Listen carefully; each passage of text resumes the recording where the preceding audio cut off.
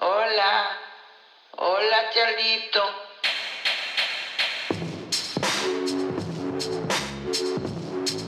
Charlito. Hola Charlie. Char. Hey Charlie. Okay, Charlie. Is your name Charles? It's Charlie, not Charles.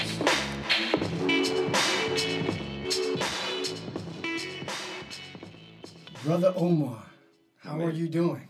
I am okay. Yeah? I am good. I am.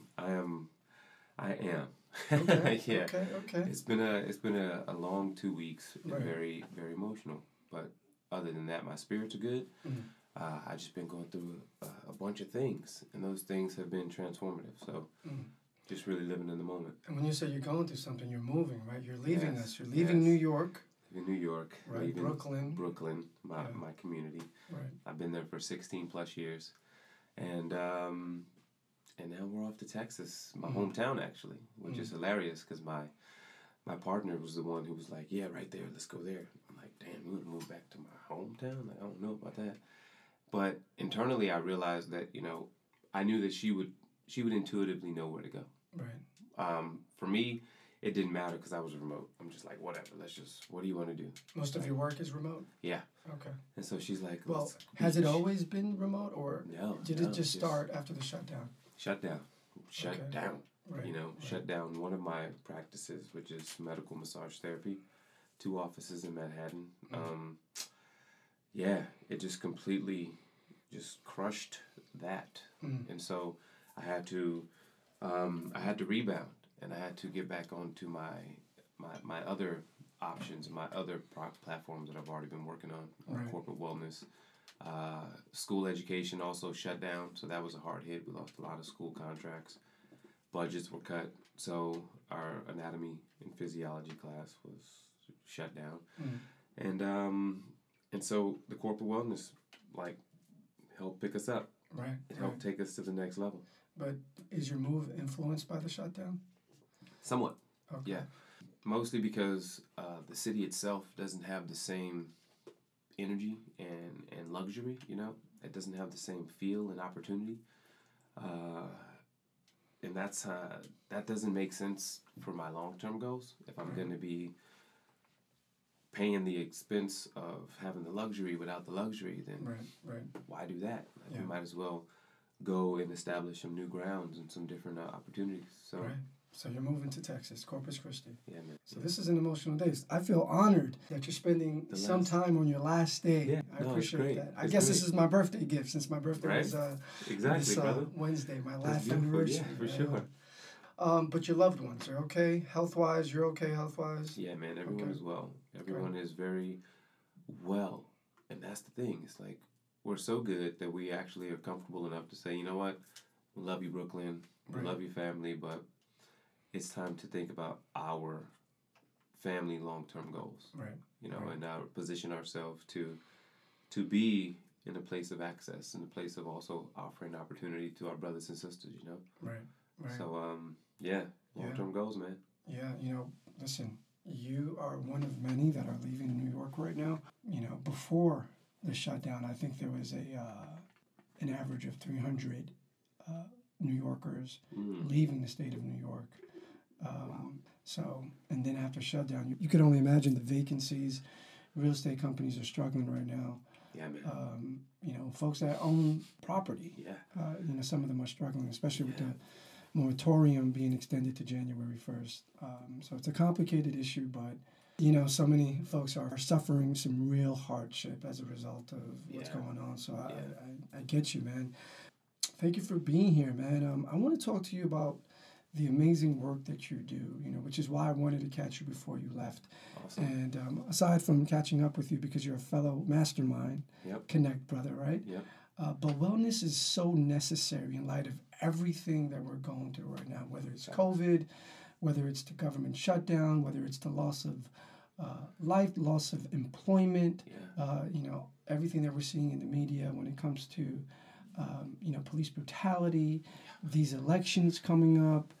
And yet folks are still expected to go to work and act like nothing is happening, right? Yeah, it's almost like consistently being traumatized over and over, week by week, for like the past 6 months. Right.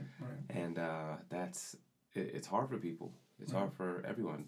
During the beginning of this, I had a lot of different emotions that I went through.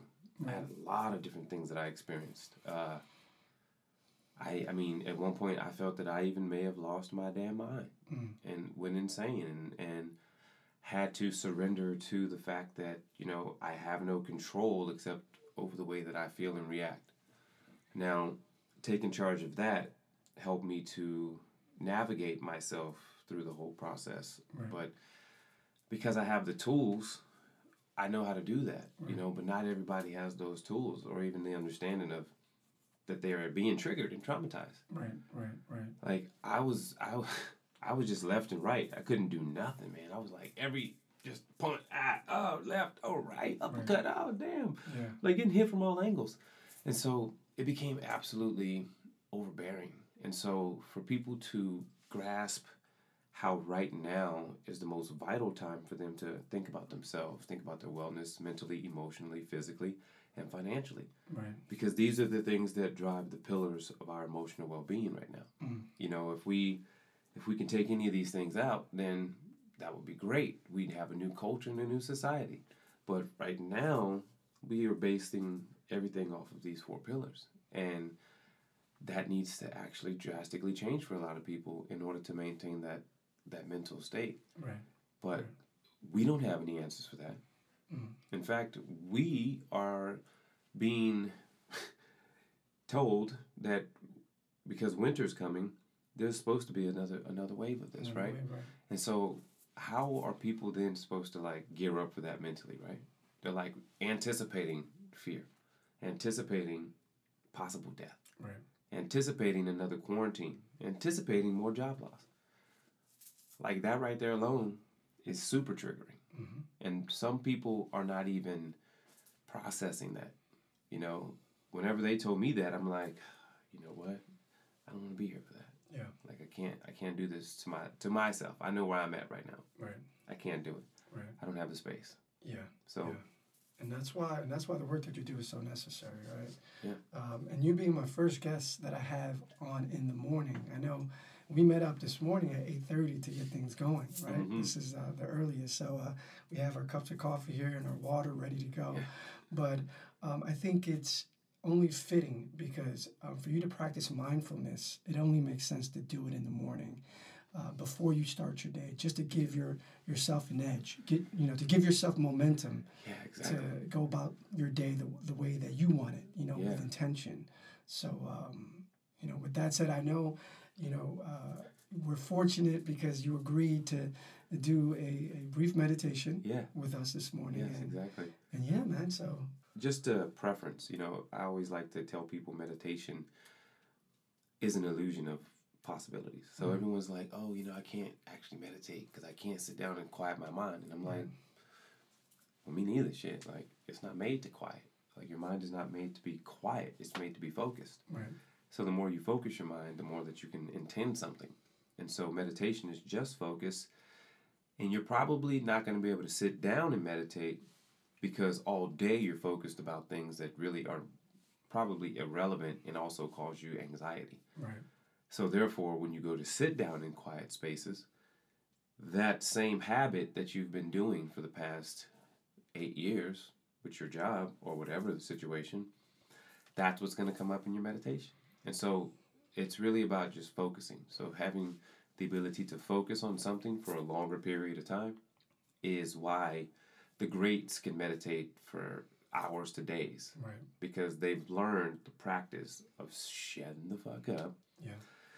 And allowing themselves to focus their mind, even if they get distracted. And be like, oh yeah, it's going over there, but bring it on back. Bring it on back. I'm just breathing. Yeah.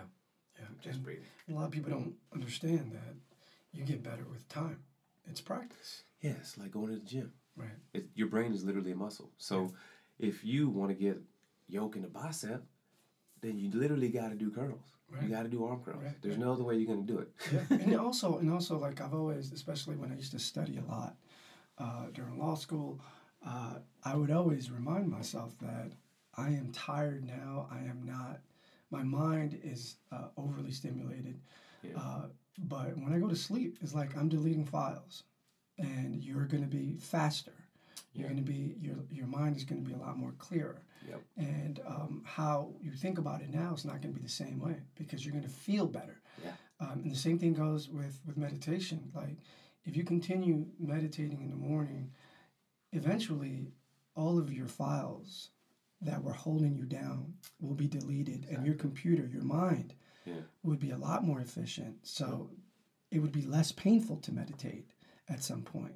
Exactly. So Exactly. that's what a lot of folks I feel have to understand about the process. It's huge. Yeah. And just thank you for saying that, because that is a true statement. You know, it's the practice is finite. Like you cannot avoid the practice. Right. You got to do it. Yeah. You got to learn the process. The universe was created through process. Mm-hmm. Not because suddenly it just knew. No, it had to learn. It had to mess up. Yeah. It had to, you know, I don't like the English word fail, but failure is a sense of trying again. Right. And so it had to learn again and again and again in order to perfect itself. And so we're doing the same thing, right? Right. Learning again and again and again, every day, every moment. And so with that, let's learn how to get into this breath. Let's do it, brother. And specifically for this meditation, for those who are listening, I want them to just sit down, be in a comfortable position. Try not to lay down, because a lot of times it has to do with falling asleep, and you don't want to fall asleep. You want to be able to even deal with the uncomfortableness of sitting in a position, because your body is also giving you feedback. Like, hey, maybe you're not sitting right. Like, maybe you're just not sitting right. That's why you're uncomfortable. Or maybe you should adjust. Mm-hmm. Or maybe there's actually some issues there that you may have emotionally that your body's holding on to. Maybe it's worry. Maybe it's depression. Maybe it's anxiety. So your body will tell you, because it's a roadmap. Mm-hmm. And so in this position, whenever you're sitting, just be comfortable. If something comes up, this meditation will be really quick. You can do it in the morning. You can do it on break at work. You can do it when focusing on like dinner. You can do it whenever. And it's a series of breaths. And we're going to do 4 counts of breaths in through the nose. We're going to do 4 counts of breath out of the mouth. And then we're going to hold our breath for 4 seconds. And then we're going to continue that cycle. And we're going to do that. We're going to try to get people to do it 8 times. Okay. Just to see how, like, at what breath did you lose your focus? Gotcha. And were you able to reel it back in? Okay. And so it's a simple practice that is, I would say, is probably the best first timer step to learn to count your breath. Just being aware. It's just inner awareness. That's all you're doing. Okay. And so taking the feedback of your mind running off to another place, taking the feedback of your body suddenly aching, and questioning, okay, that hasn't been that long. Or, whenever I took that one breath, there was a sharp pain. That was weird. Why? What is my body telling me? And then you can ask that part of your body, hey, what's going on there? And if you intuitively sense yourself, then your body will tell you what's happening. You'll intuitively know, oh yeah, it could be that. Or it could be this. Or maybe you ate some bad shit and it's hard to digest right now. Right. All the above, you know? Yeah. So with that said, we like to start the first 2 breaths with our eyes open. And it's important because we want to keep the mind engaged while the conscious is also engaged by looking. You know, you want to keep those eyes open. And the idea is to stare at a focal point down beneath you that you can gaze at softly. Keep your eyes on there. And on the count of 3, we're going to take the first breath into our nose and out of our mouth. And then hold into our nose, out of our mouth, and then hold. So 1, 2, 3. Deep breath in through your nose. Out of your mouth. Hold your breath. In through your nose. Out of your mouth. hold your breath. And on the next inhale, feel free to close your eyes in through your nose, out of your mouth. Hold in through your nose, out of your mouth. Hold. And while you're holding, sense the oxygen in your body. In through your nose as you focus on the air coming into your lungs. Out of your mouth as you feel your ribs relax as it releases the air. Hold your breath as you feel the movement of blood rushing through your arms and legs, your belly. In through your nose. Out of your mouth.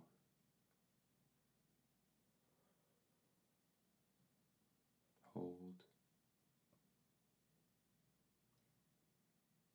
In through your nose. Out of your mouth. Hold. In through your nose. Out of your mouth. Hold. Last one, in through your nose. Out of your mouth. And this time, hold your breath for as long as you can. And I want you to just feel the pulse going to your fingertips and toes. Feel the blood and the movement within your body, the universe, the multiverse, the different organisms, the different feelings, the emotions. And whenever you feel the need, take in air. Open your eyes and allow yourself to just take in your space. Mm. Yeah. That's a good practice. Where were you during law school? Right. This was exactly what I needed during law school. Yeah, man. Maybe the experience would have not been that torturous, that painful. Such is. Yeah. That was amazing, man. I'm glad I can offer it to you, man.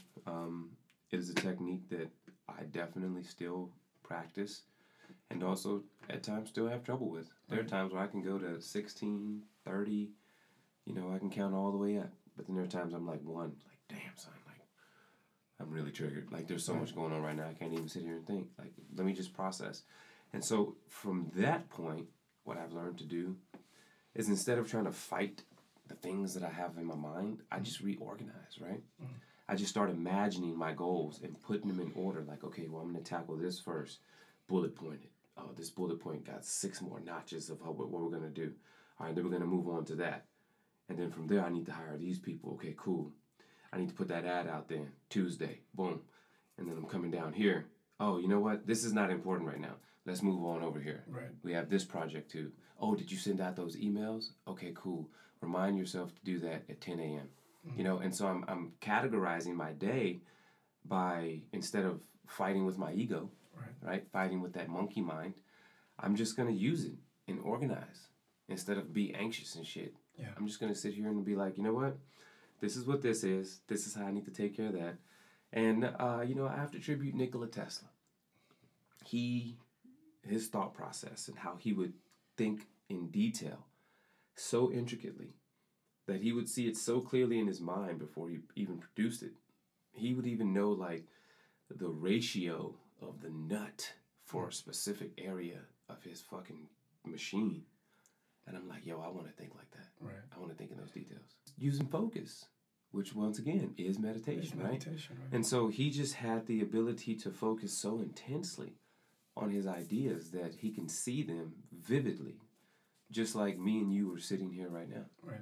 Because again, your brain, well, not again, but it's a quick little tip. Your brain doesn't know the difference between reality and imagination. Yeah. And once I learned that shit in neurology class, I was like, wait, what do you mean? They were like, okay, how many times have you sat there and thought about something that made you feel upset instantly? And I'm like, oh, plenty of times. I'm like, yeah, your brain thinks that's really happening. So now your palms are sweaty, your heart's all racing. You're like, your pupils are dilated, you're taking in more light. Like, you're a little snappy, you know? Like, you're not really thinking with your frontal cortex because the brain is now shut down and is just feeding off the emotion. And it's really trying to get you out of danger. Right. But you're not in danger. Yeah. You're sitting there. And I'm like, fuck. Yeah. And that's why you have to question your thought process to see why is it that your thought process takes you to that experience where you're triggered. Yeah. Or at least acknowledge it so that if you do feel some sort of way, you don't react to it. Yeah. Or you don't let it control you because of your lack of awareness. Yeah. And that's why right now mindfulness is So it's important. key. Like, it's literally going to be the catalyst to the next 5 years of your well-being. It goes beyond well-being in the sense that a breath is so important. Like I always tell many of my young male clients, all clients, but definitely male clients, where they make, rash decisions because they fail to just take a breath and find perspective. Yeah. And like let it just roll off. Yeah. And many of them, unfortunately, serving jail sentences because of their lack of being able to cope with the anxiety or stress of a situation. Yeah. And even the admittance that they're in consistent trauma. Right. And they're actually, they're downplaying the use of their emotions through this idea of toughness. Yeah. But it actually causes hypertension. Yeah. It causes anger. It causes depression. But you know what's funny? This whole idea of toughness is about suppressing emotions, but many crimes are committed due to heat of passion. Exactly. So like there's you're many, fully engaged in emotion. Right. Then you're fully engaged in emotion, and it just, you need to understand that contradiction. Yeah. In order to go forward. But I agree. So let me ask you this: what is the longest that you've gone meditating? Yeah. I can't even really tell you that because there are times where I just like go in a trance. And time and space is irrelevant. Really? Like, I didn't check the time when I went in, but I know the sun's down. I'm like, oh shit! Like, I don't know what's happening right now. But, I've come out of some meditations, and I have to ask myself, seriously, where I'm am I like, where's my again? family? What am I Like- supposed to be doing? Like, are they here? Like, Yeah. am I here? The hell? Where's here? Yeah, And so exactly. coming back from What's deep up? What's down? meditations, What's yeah, left? What's right? exactly. And sometimes whenever I'm going like super deep into meditation, I'm laying down. And so I'm allowing myself to go in a trance state because you have to be really practiced, to be honest, to be able to sit in a meditative position, go in a trance state and not fall on your fucking face. Like, you're literally leaving your body. Your consciousness is not here.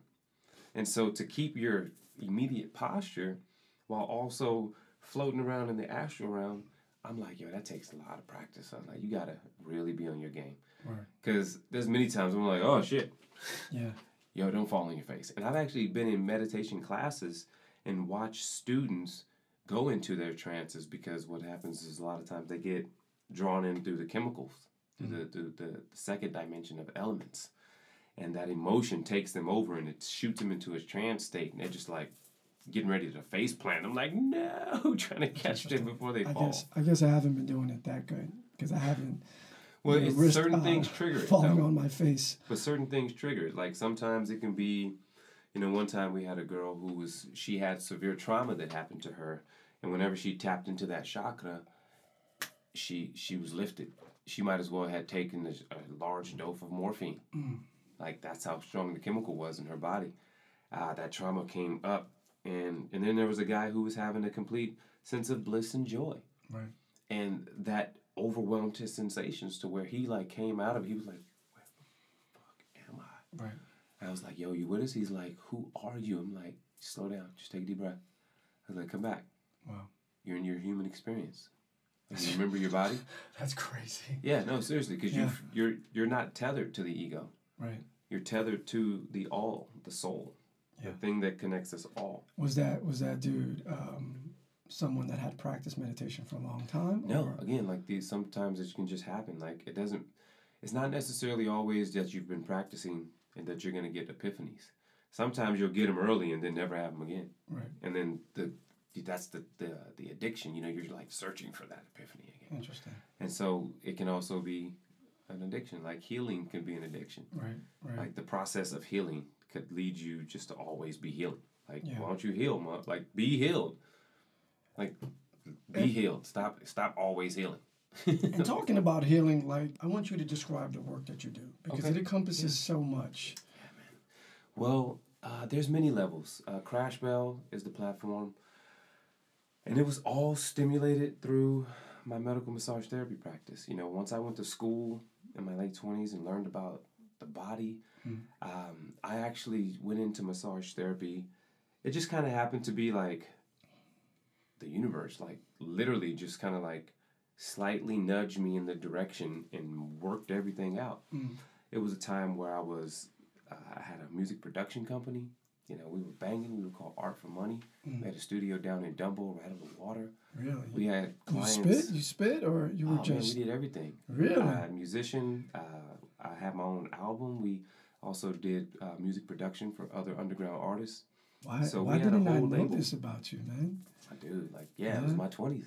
Really? It was Before you leave, can you spit something? You got something in Well, there? I'm actually more of a singer. Okay. Yeah, so I actually, I was a singer-songwriter and wrote songs for a lot of people out in Brooklyn and stuff. So, I mean, I got some flow, don't get me wrong. You know, I'm a Texas boy, that's what we do.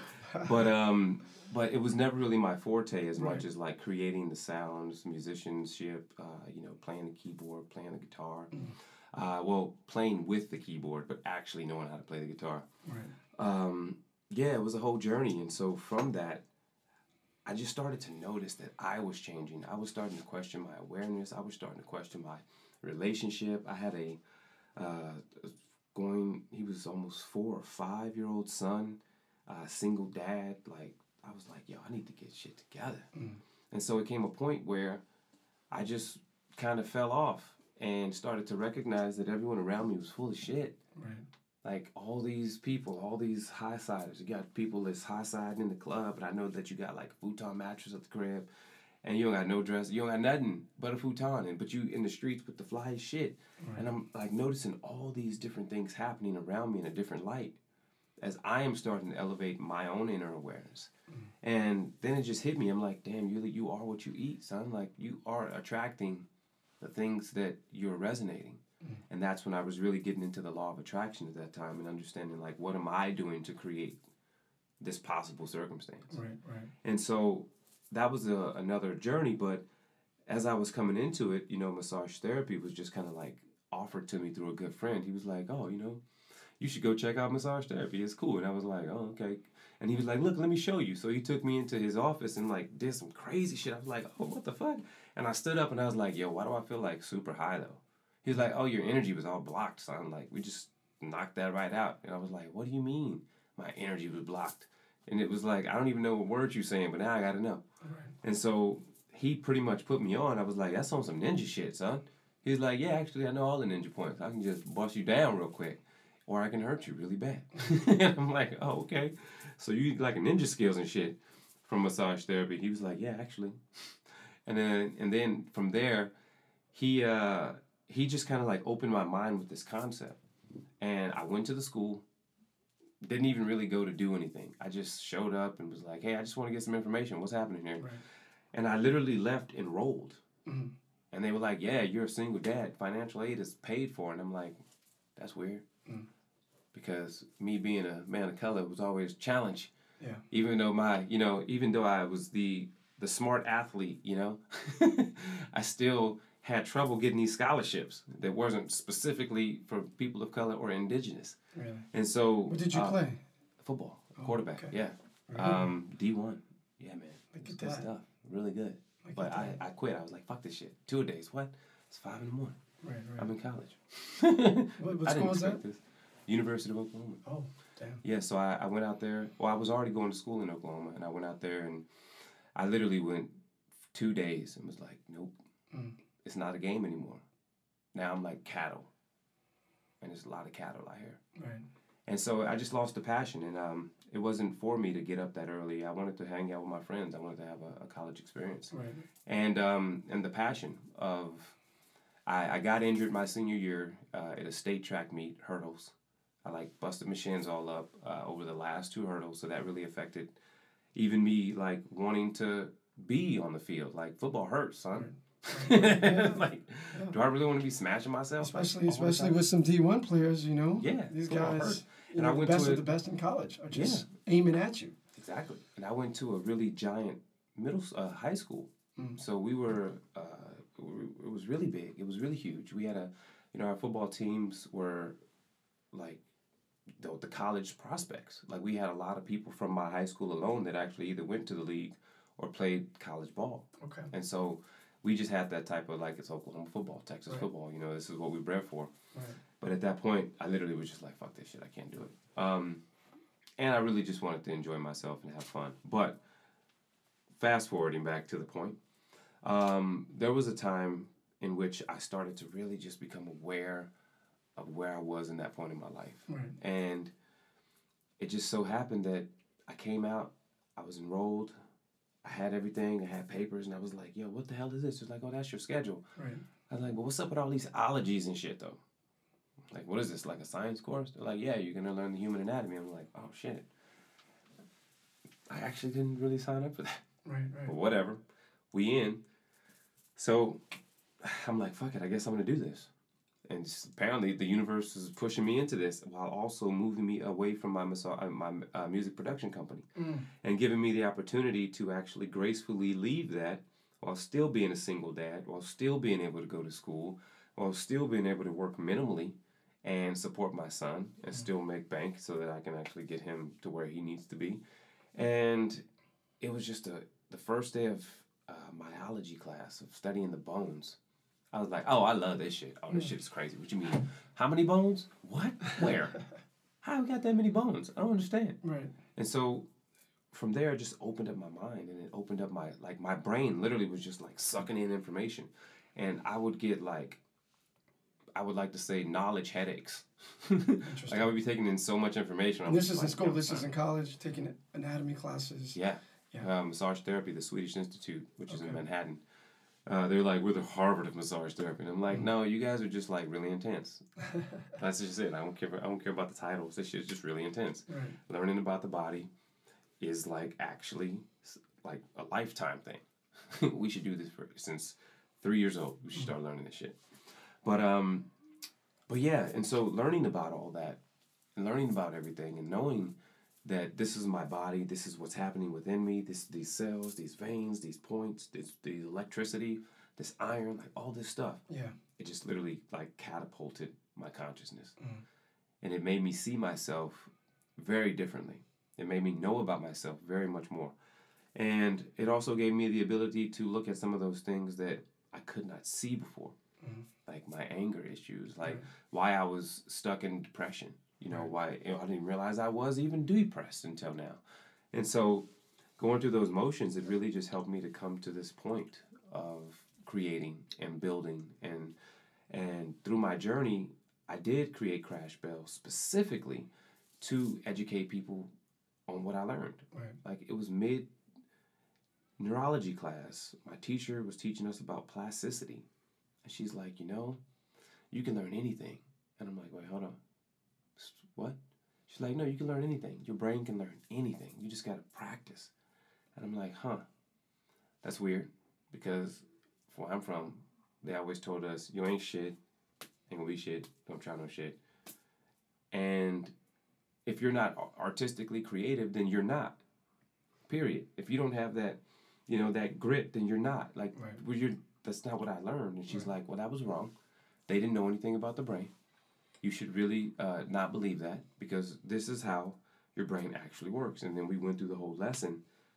And at the end of the lesson, I was like, yo, I got to tell somebody. Like motherfuckers got to know this. Like, I'm mad. I'm like, they've been knowing this shit the whole time. Like, our westernized medicine has been knowing this right here the whole time, that we can actually do anything as long as we focus our mind on it. Like, that is really upsetting because this whole time, I could have been doing so many other things if I just would have known how my brain worked. And so I literally started writing curriculum as soon as I got out of school. I started to, like I was saying to you earlier off topic or offline, I started to draw my own anatomy study notes and color them and use marketing skills of using color to remember certain ideas and put them in certain categories and learning that the body is immense of all this information, but getting the idea to build a system and a curriculum and a platform for people to learn and for people to be able to digest it in a non-medical fashion. Because when you start talking medical terms, it's Latin. Like, nobody knows that shit. Like, we know it because we have to literally digest and rigorously read those words over and over. Right. But these terms are confusing as hell. Okay. And so from there, we just went in. We just started developing it for schools, anatomy programs for schools. We started developing it for the teachers as well, professional development. We started moving into the corporate scene, mindfulness techniques and mindfulness workshops for the corporate culture. I work a lot with men specifically, just to really help them engage, and have a lot of youth, high school clients and mentees that I actually help out with their emotions and getting them through that. So it's been amazing how I've been able to take that and full on create this ethos and really help people. It's been great. So I became familiar with your meditation practices through the beautiful work that you do with Mastermind Connect, right? And you host yoga and meditation events, what, bi-weekly or monthly? That's been bi-weekly thus far. Right. Yeah. And it's been beautiful. It's a beautiful thing to watch. It's a beautiful thing to feel, to experience. Yeah. I find your meditation practices to be very powerful. You speak a lot in your meditations about becoming acquainted with that inner child. Yeah. And I found that to be so important, especially as you took me through that journey on how to engage with that inner child. Yeah. So talk to me about that. Yeah, well, that, once again, it's one of the most powerful and beautiful things that you can ever connect to, because you are just a child. Right. And this sometimes is a hard concept for people because they're stuck in their adult ego mind, where when you really break it down emotionally, you have the emotional intelligence of the child that maybe stopped growing at a certain point because it was so hurt. And so, for instance, all the trauma that you've ever experienced as a child, it shaped you as an adult. It literally shaped your steps. Like, you didn't go that way because you got hurt over there. You didn't go that way because that was also very untrusting.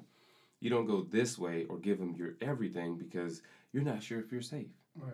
And so this is something that is learned throughout your life. And so as you get older and older, you develop these constructs. And so we are really just the child looking to express ourselves, but because of all these guards, we can't. Because of all these restrictions, we can't. All these rules, all these stereotypes and gender roles and all this stuff, right. We can't do that. But the reason it is important to get into the inner child is because the inner child is also what I believe. I don't think our science has really, or therapies, psychomedicine, I don't even know, so many areas, they haven't figured this out. But I believe that the subconscious mind is actually in the heart, because there's a brain in your heart. The cardiac intrinsic nervous system. We know about it. We know you can't really touch it. We know that the cardiac cells are literally, we have no idea how they form. They come out of nowhere. They have their own conductive energy. They keep the heart beating. They're called the pacemaker of the heart because it has its own stimulation that draws energy from who knows where, like literally from the universe of nothingness. Right. But I want to go back to that inner child, though, right? Because I'm interested to know if revisiting the inner child differ for different people based on the fact that some folks may associate childhood with playfulness and fun, while others associate it with pain and trauma. Yeah. Have you seen how both of those groups react to it? And yeah, big time. Yeah. Right. And going back to it, the heart, the inner child, the subconscious, the connections of your experience, that's all programmed. That's all written within your code, within your DNA, within your mind structure, within your heart walls, And so whenever you, for one, start to tap into the inner child, a lot of times we also we misunderstand what can be trauma, for instance. Telling a child don't do that is actually really traumatizing, because you're telling the child to not do what's coming from its heart. The child just wants to do what it wants to do because it's its child. They're exploring, they're experiencing. Right. And whenever you say don't, it's not like getting physically abused or emotionally abused trauma, but it is a type of trauma that we in society don't necessarily recognize. And so we unfortunately have all these little subtle traumatizing memories and moments in life that we're like, oh, mama said don't do that because if you touch it, it's going to be hot and burn you. Right. And that's like with a lot of different analogies. And so in the sense of it, the people that actually have good, because life is both, right? Not everybody is just associated only with trauma. Right. Like, I do remember the trauma, but I also remember all the fun. I remember the playfulness. I remember the carelessness. I remember the courage. Right. I do. I remember like that little dude being like, you know what? I don't care if I'm gonna get in trouble. I'm gonna do it anyways. Right. And having the balls to like do it and almost even put your life at risk. I did some really crazy dumb stuff as a kid. But at the same time, I knew it was my way to explore. And I felt safe. I felt that the universe was going to protect me. I did not feel that it was a danger. I just felt that it was an experience. And so by me remembering those moments of inner child, bringing them back into a meditation and a healing space is kind of vital, because you're connecting back to that source that you actually are and that you were. What does that process look like? That process of becoming acquainted with that inner child? Well, first it's like maybe just asking like how you feel, right? Sometimes it's just as simple as being like, how do I feel? Because the inner child is the one that's emoting the feelings, right? Because it's in the heart. And the heart is the area where for instance, when you get your heart broken, you feel it. And that area is your heart brain. Right.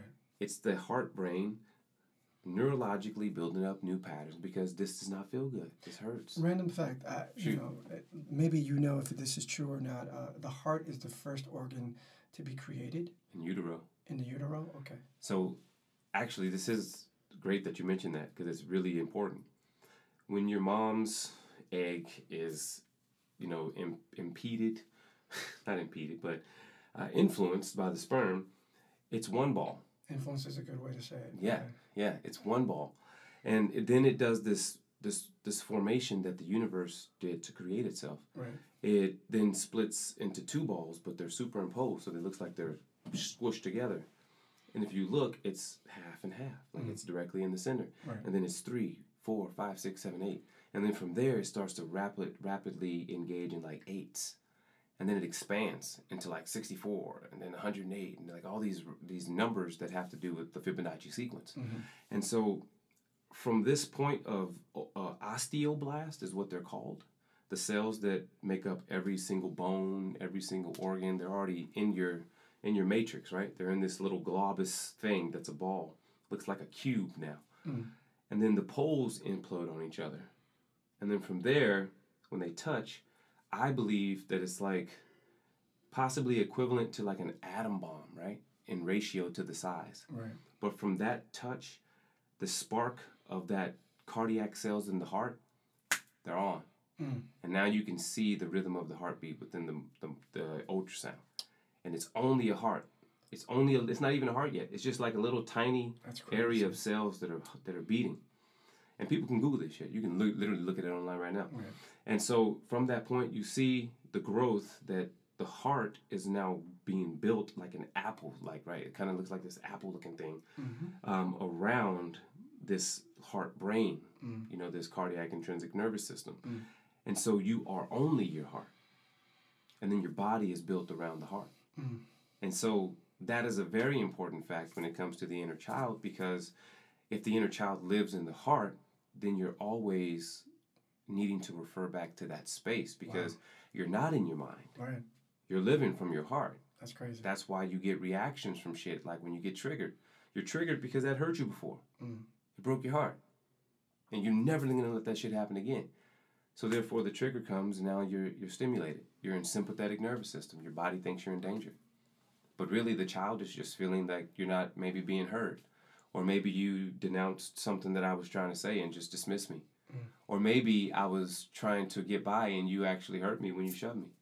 Like these little tiny emotions sometimes play a really big role. Right. And the inner child is the one that is wanting to speak that out. Like when you think about it from the chakra system, even the heart chakra, where the inner child lies, is now moving into the throat, where you want to say what you feel. And then when you start to say it, it comes out of your mouth in vibrations and frequencies that change the universe, right? And then if you understand these thoughts, these feelings, and you have clarity in your mind about them, and that's how you start like really transmuting your feelings. Right. Getting it out. Gotcha. Expressing yourself. So becoming acquainted with this inner child is about talking to that inner child about what he wants to express to you. He or she. He or she. And your imagination is key. Right. And that's one of the things I really dive in heavily with my students is you have to use your imagination because once again, your brain does not know the difference. Yeah. You know what? And when you say you have to use your imagination, and that brings me to my inner child. Yeah. You have to understand I lost my dad at an early age, and my mother became a widow mother, taking care of 2 kids. And she was very overworked. She was an overwhelmed mom. Yeah. She was an immigrant, so she didn't really quite master the language yet, but she had to navigate. She had to figure it out. And there was little room for a healthy conversation. Most of the conversations revolved around just do it. Yeah. She was like a Nike commercial. She should have been sponsored by Nike because her words were always just do it. Yeah. And I remember there was little patience. She wasn't equipped with the skills, the tools needed for healthy conversation. Yeah. So that I can be felt or seen, right? And it was a typical thing for me to get interrupted when I spoke a lot. And funny thing, when I was young, I used to have a stuttering problem. Yeah. And I wonder now if it had to deal with like always being interrupted as a child. Yeah. And that did something to me as a child because my internal default setting became to not allow myself to express myself in the way that I wanted to. Yeah. And it was due to a large extent to me thinking that others weren't thinking the same thing, that there was a strong likelihood that I would get interrupted when I tried to express it. So that stopped me from getting there. So I guess if I was to talk to that inner child,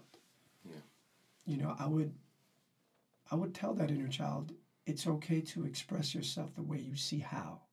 Yeah, exactly. It's okay to seek out freedom, whichever way you define it. Exactly. And to me, it was more intellectual freedom. Yeah. That I wasn't allowed to express that at that time. Yeah. And it wasn't until I started engaging with male mentors. Yeah. And this was like late in my teenage years that I was able to say certain things that I was thinking, whether it was about the world, whether it was about race, whether it was about myself. Yeah. Because I truly thought at the time that I didn't have the space to. So again, that's what I would talk to the inner child. It's just to find out what he's thinking. Yeah. And allow him to roam. Yeah. Creatively. Yeah. Without me trying to rush him. Yeah. Because we have to go somewhere, without me that's wanting to have him distracted because there's a thing that I may need him to do. I want to provide a foundation where my child can just focus on his talents, his abilities, and his expression. That's what I want to do. My mother did the hard work to put me into this position, and I hope my kids get to experience what I never really got to experience was, that kind of... Exactly. Yeah, and that's the thing, you're rebuilding, right? Just like you said, you're rebuilding this foundation of learning how to trust yourself more than you do in the world around you. Right. And that concept, it really allows you to reprogram your mind. Yeah. But it also allows you to reprogram your heart brain. those things that would normally push you over the edge maybe not be such a big deal. And there's actually some really cool evidence of people having their heart broken, and whenever they got the doctors like did some type of test on their heart because they were having some type of heart pain, what they found is that the strings and the they're not really strings, but the fibers that open your heart like a valve, they were inflamed. And so the doctor was like, your heartstrings are inflamed. Did you just go through a breakup? Right. And the guy was like, hell yeah. Like, how'd you know that shit? Wow. He's like, well, because, I mean, this doctor's a little different, obviously, but he's like, your heartstrings. They're literally your heartstrings. They keep your heart pumping. And they hurt because you're hurt. And I'm like, damn, that shit's crazy. That is phenomenal. And how our bodies, again, giving us feedback. And so that inner child needs to be healed and also needs to be paid attention to, because once again, maybe you don't have that much trauma, which is great. Like maybe some trauma of what someone experienced as is actually physically abusive is easier for them to get over than you getting over the verbally abusive things that your mom may have said to you, you know? Right. So everybody has their own paradigm. Right. But the only truth is you have to get to know what the child is going through and what the child has been feeling in order to understand how to change. Yeah. Because otherwise you're just operating on autopilot. Yeah. You know, you're just a robot.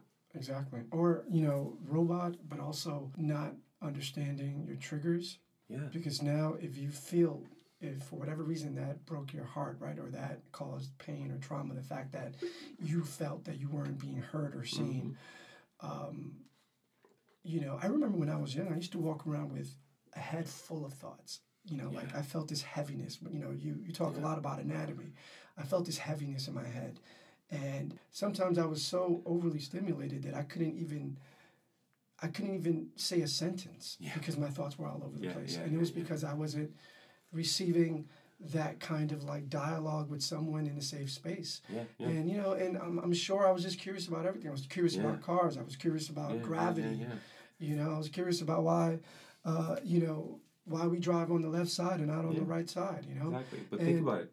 But think about trying to like talk to like your friends, you know, at that age. And you got all this stuff going on. And you got all this stuff going on. So like you were saying? But it's the energy, you know, if not processed correctly, coming from the heart, through the throat, into the mind. Right. And so the child is just always trying to express himself, but sometimes we have those blockages, right? Yeah. The throat chakra is blocked because you're always interrupted. You know, the stuttering happens because what I learned in many theories, stuttering actually happens to do with like heart stuff. Like your heart is anxious or, once again, being blocked. And so being able to understand that information is feedback. Right. And knowing that like my throat needs to get this stuff out because if it doesn't, it's just going to be playing in my head energetically. Yeah. And it does become overwhelming because your brain is literally overworking. The more thoughts you have, the more electricity you're creating. Right. So you get tired. You get heaviness. Like you have and the heaviness is actually too many chemicals. Yeah. Like you have too many hormones that are weighing your actual brain down. Like cortisol is heavy as hell. Yeah. It's crazy. Yeah, and that's why I think your work, what you do, mindful practice, is so important, especially for young kids of color or young kids whether they're white, black, whatever, but, you know, that live in very I'm hostile spaces, you know, that live in poor communities that are probably going through a lot with their families, with their environments, to actually have access to the services that you provide. And the fact that we haven't gotten there yet as a society is pretty disappointing. Short-sighted. It is. Short-sighted. Yeah. It's it hurts in so many ways because as a society you see that we are being manipulated to be conditioned through agendas of fear, division, and separation, rather than oneness of we all truly want the same thing. Truly, everyone wants to feel safe, secure, feel like they have a home, to feel like they have something to cherish, love, feel that they have the space to allow themselves to be spoken about and speak their words and be validated, and respect it. Like, all these values are finite, and every person, if you ask, wants this.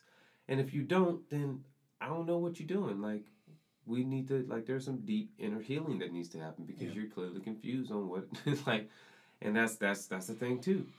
But at the end of the day, if we all truly want these same values, no matter what our skin tone, sex orientation, nation, none of this shit matters. Right. The only thing that matters is that I want you to be best, and I want me to be best. Right. I want us to be at our best. Yeah. And then that way, we function different in society. We function different in culture. We function different as a family. Right. Right. But we're dysfunctional as shit in Yeah. our ego and the family sense, Right. in our cultural sense, in all sense.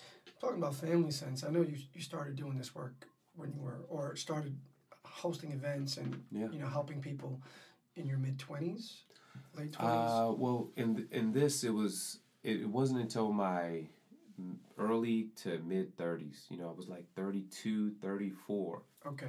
After I've actually developed my massage therapy practice. Okay. I went through a lot of different things where I found myself in medicine and sports therapy, Right. just because that's kind of how my mind works. And so from there, that's when I really started to learn the practice of educating. Like, oh, this is what your body's doing. Okay. Oh, you have this. It's associated with that. Oh, well, maybe you should think about whenever you're taking your medicine for your cancer, how your body's reacting and how your muscles feel. Right. Okay. And so being able to, like, inform my patients a vast amount of details helped me to also process, like, okay, well, this is happening in my body. And then being able to understand that. So, but did you come from a foundation of where you had parents that were really big on coping mechanisms, self-care, journaling, meditating? Not really. Honestly, my mom, who was the staple in my immediate family, my dad was not around. She gave me the opportunity to develop my emotions by allowing me to express myself, as she realized that I was an angry child with no father. And she realized that I was actually doing a lot of aggressive things in public, Right. amongst my peers and groups, because I was angry and I was very triggered. I was very on edge. And so she gave me outlets. That's actually one of the things that brought football up. Football was an outlet for me to channel that aggression and that energy, because there was a lot of it. And if I didn't do it there, I definitely would have did it in the streets, because we're from the hood, from the projects. And so being able to have that space, I want to say that she definitely unknowingly offered me the opportunity to develop emotional intelligence. But was she or anyone in the space of educating on how to be well? No, by no means. She was in her same, being a African American woman from Texas, has 2 kids. She has to do her thing. Right. She same mentality as your mom, raising 2 kids by herself. Right. And needing to learn how to make sure that they have, while she was still a little girl. She was 20 whenever she had me. So I'm like, you're a baby. Like, I was 24 when I had my first son, and I'd be like, yo, I was a child. Right. I was an absolute little boy. Thought I was grown. Had man body. Right. But I was absolutely, like, 13. Yeah. Thought I was doing my thing. And so going through that process of just realizing that that where I'm at in this space right now, I just knew that I needed to share. I knew that I needed to do something different. I knew that I needed to share not only the knowledge, but the experience. Because I was having such a healing process happening through learning about the body. Right. And then also going through my inner child. That was yeah. If you that was don't a big mind, thing. yeah, I would love for you to share your process, your engagement with your child. I wonder. I actually, I opened up this book called The Drama of the Gifted Child by Alice Miller. Yeah, Alice Miller. Yeah. And that shit just broke me all up, man. It just, like, really fucked me up. Like, it just ripped apart some things that was in there, and I'm like, oh, man. And actually, it took me almost, like 4 months to pick it back up after the first 2 chapters. because it was like, It's just too shit. intense. It's one of those books you got to throw across the room. Yeah, like, seriously, I was like, I stop don't it. like this. Yeah. I don't like this shit. Like, and so I did my best to avoid it, but I also knew that there was something there Right. because it kind of kept calling me. And so I started by, once again, going into my mind.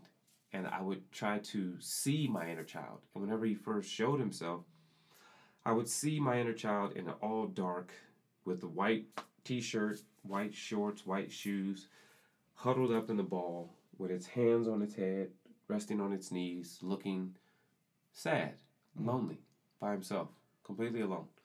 And I would just watch him like, yo, this is odd.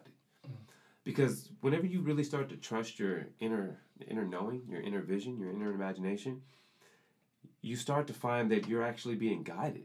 You know, so I was seeing that this is how my inner child was feeling. Like he literally felt alone, in the dark, pure. But no one sees him. And so I had to be like, yo. Eventually I walked up to him and I tried to like see his face and he was like, nah, I ain't trying to see you. And I'm like, word, I can't see him. And it took like maybe a year of that same process, just me going and just being there in that darkness with him, just letting him know, rubbing his back, like it's all good, I got you.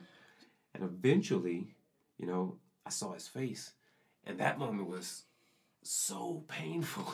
And like it was like flood, cause like I have missed you, I forgot all about you. I put you on the side, man. I put you on the side. I pretended that your feelings didn't matter, that your thoughts were not important, that you got to be a man, you know? You got to man up, you got to be hard, you got to be in them streets. I put you over there.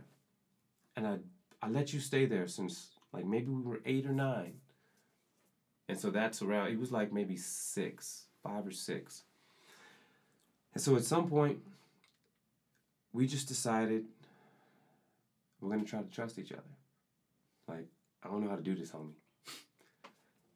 I don't even know how to be a dad.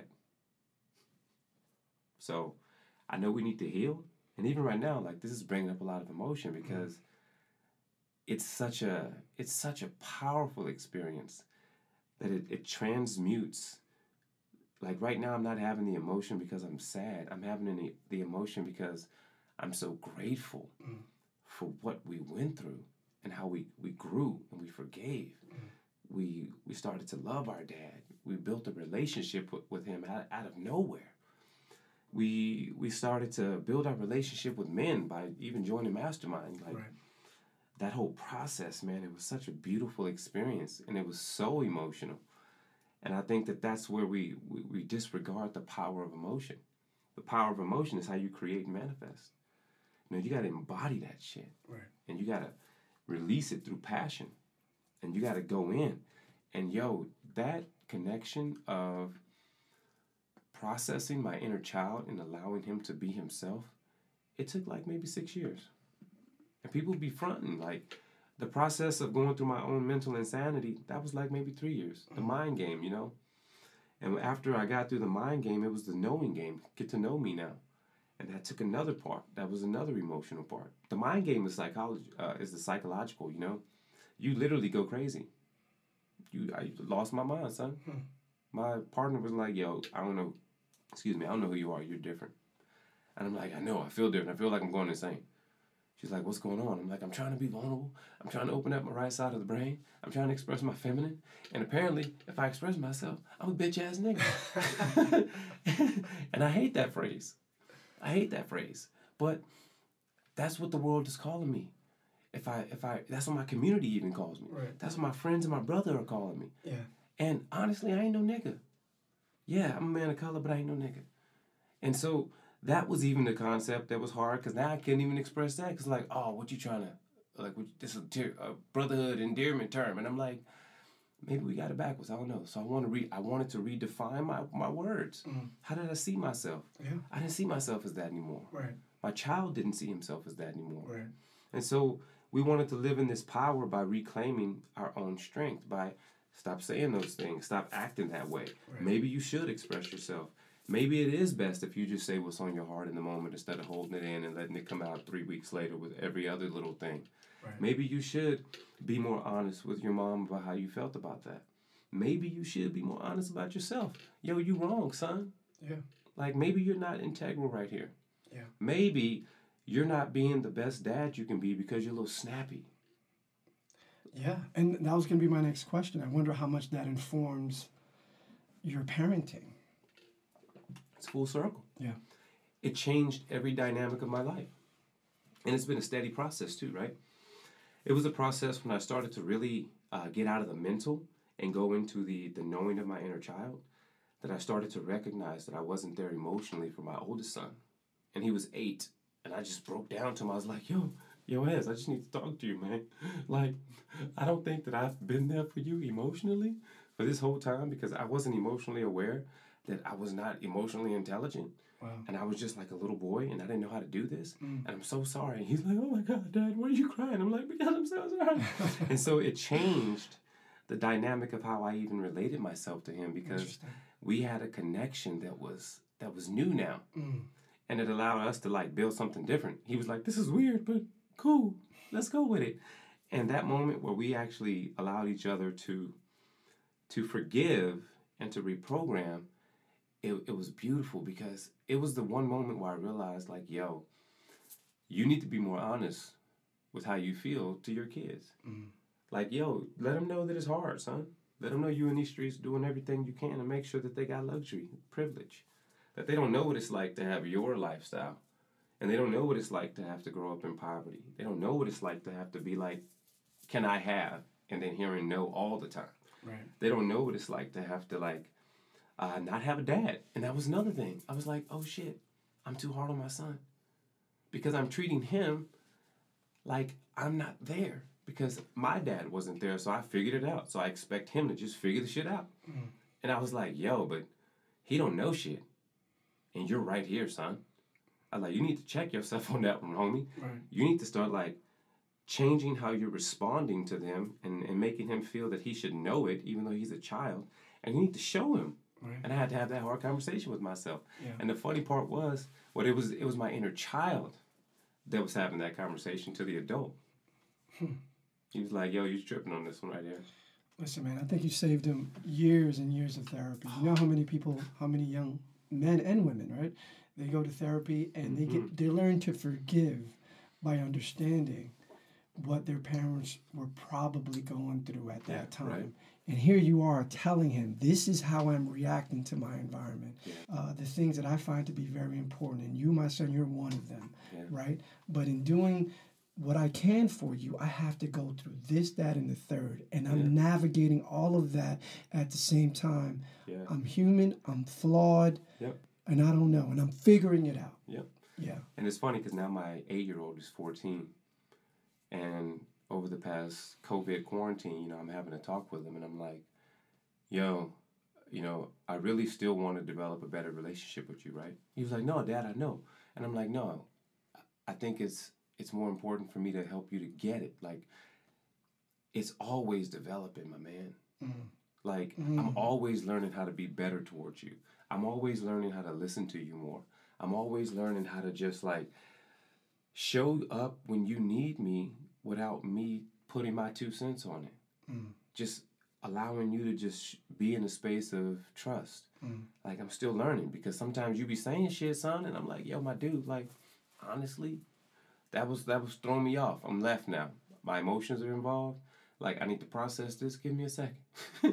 Like, thankfully, I have that knowledge and I have that reaction time now where I can just be like, yo, honestly, that was, like, real triggering for me.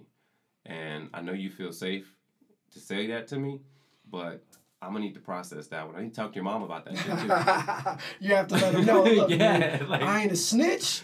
But like what we're talking about right now, you talking to me like your boy, and I'm your boy, but I'm also your father. Yeah, exactly. And with that comes other things that we need to like. And so now that he's 14, he's out in Cali, real life hits, marijuana, sex, masturbation, all these fun topics come up. And so I'm just talking to him real like, yo, like, look.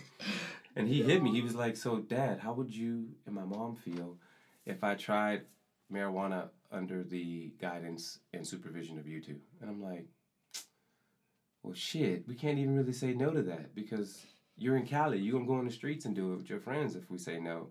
And damn, you like hella responsible though. Like, you so much more responsible than me, because I wouldn't have said nothing, homie. I would just, I would have just did it. But I feel you. And so I had to talk to his mom about it. I'm like, yo, we need to have an adult conversation real quick. And we were both taken back. But we were both so impressed by his, like, maturity level. Right.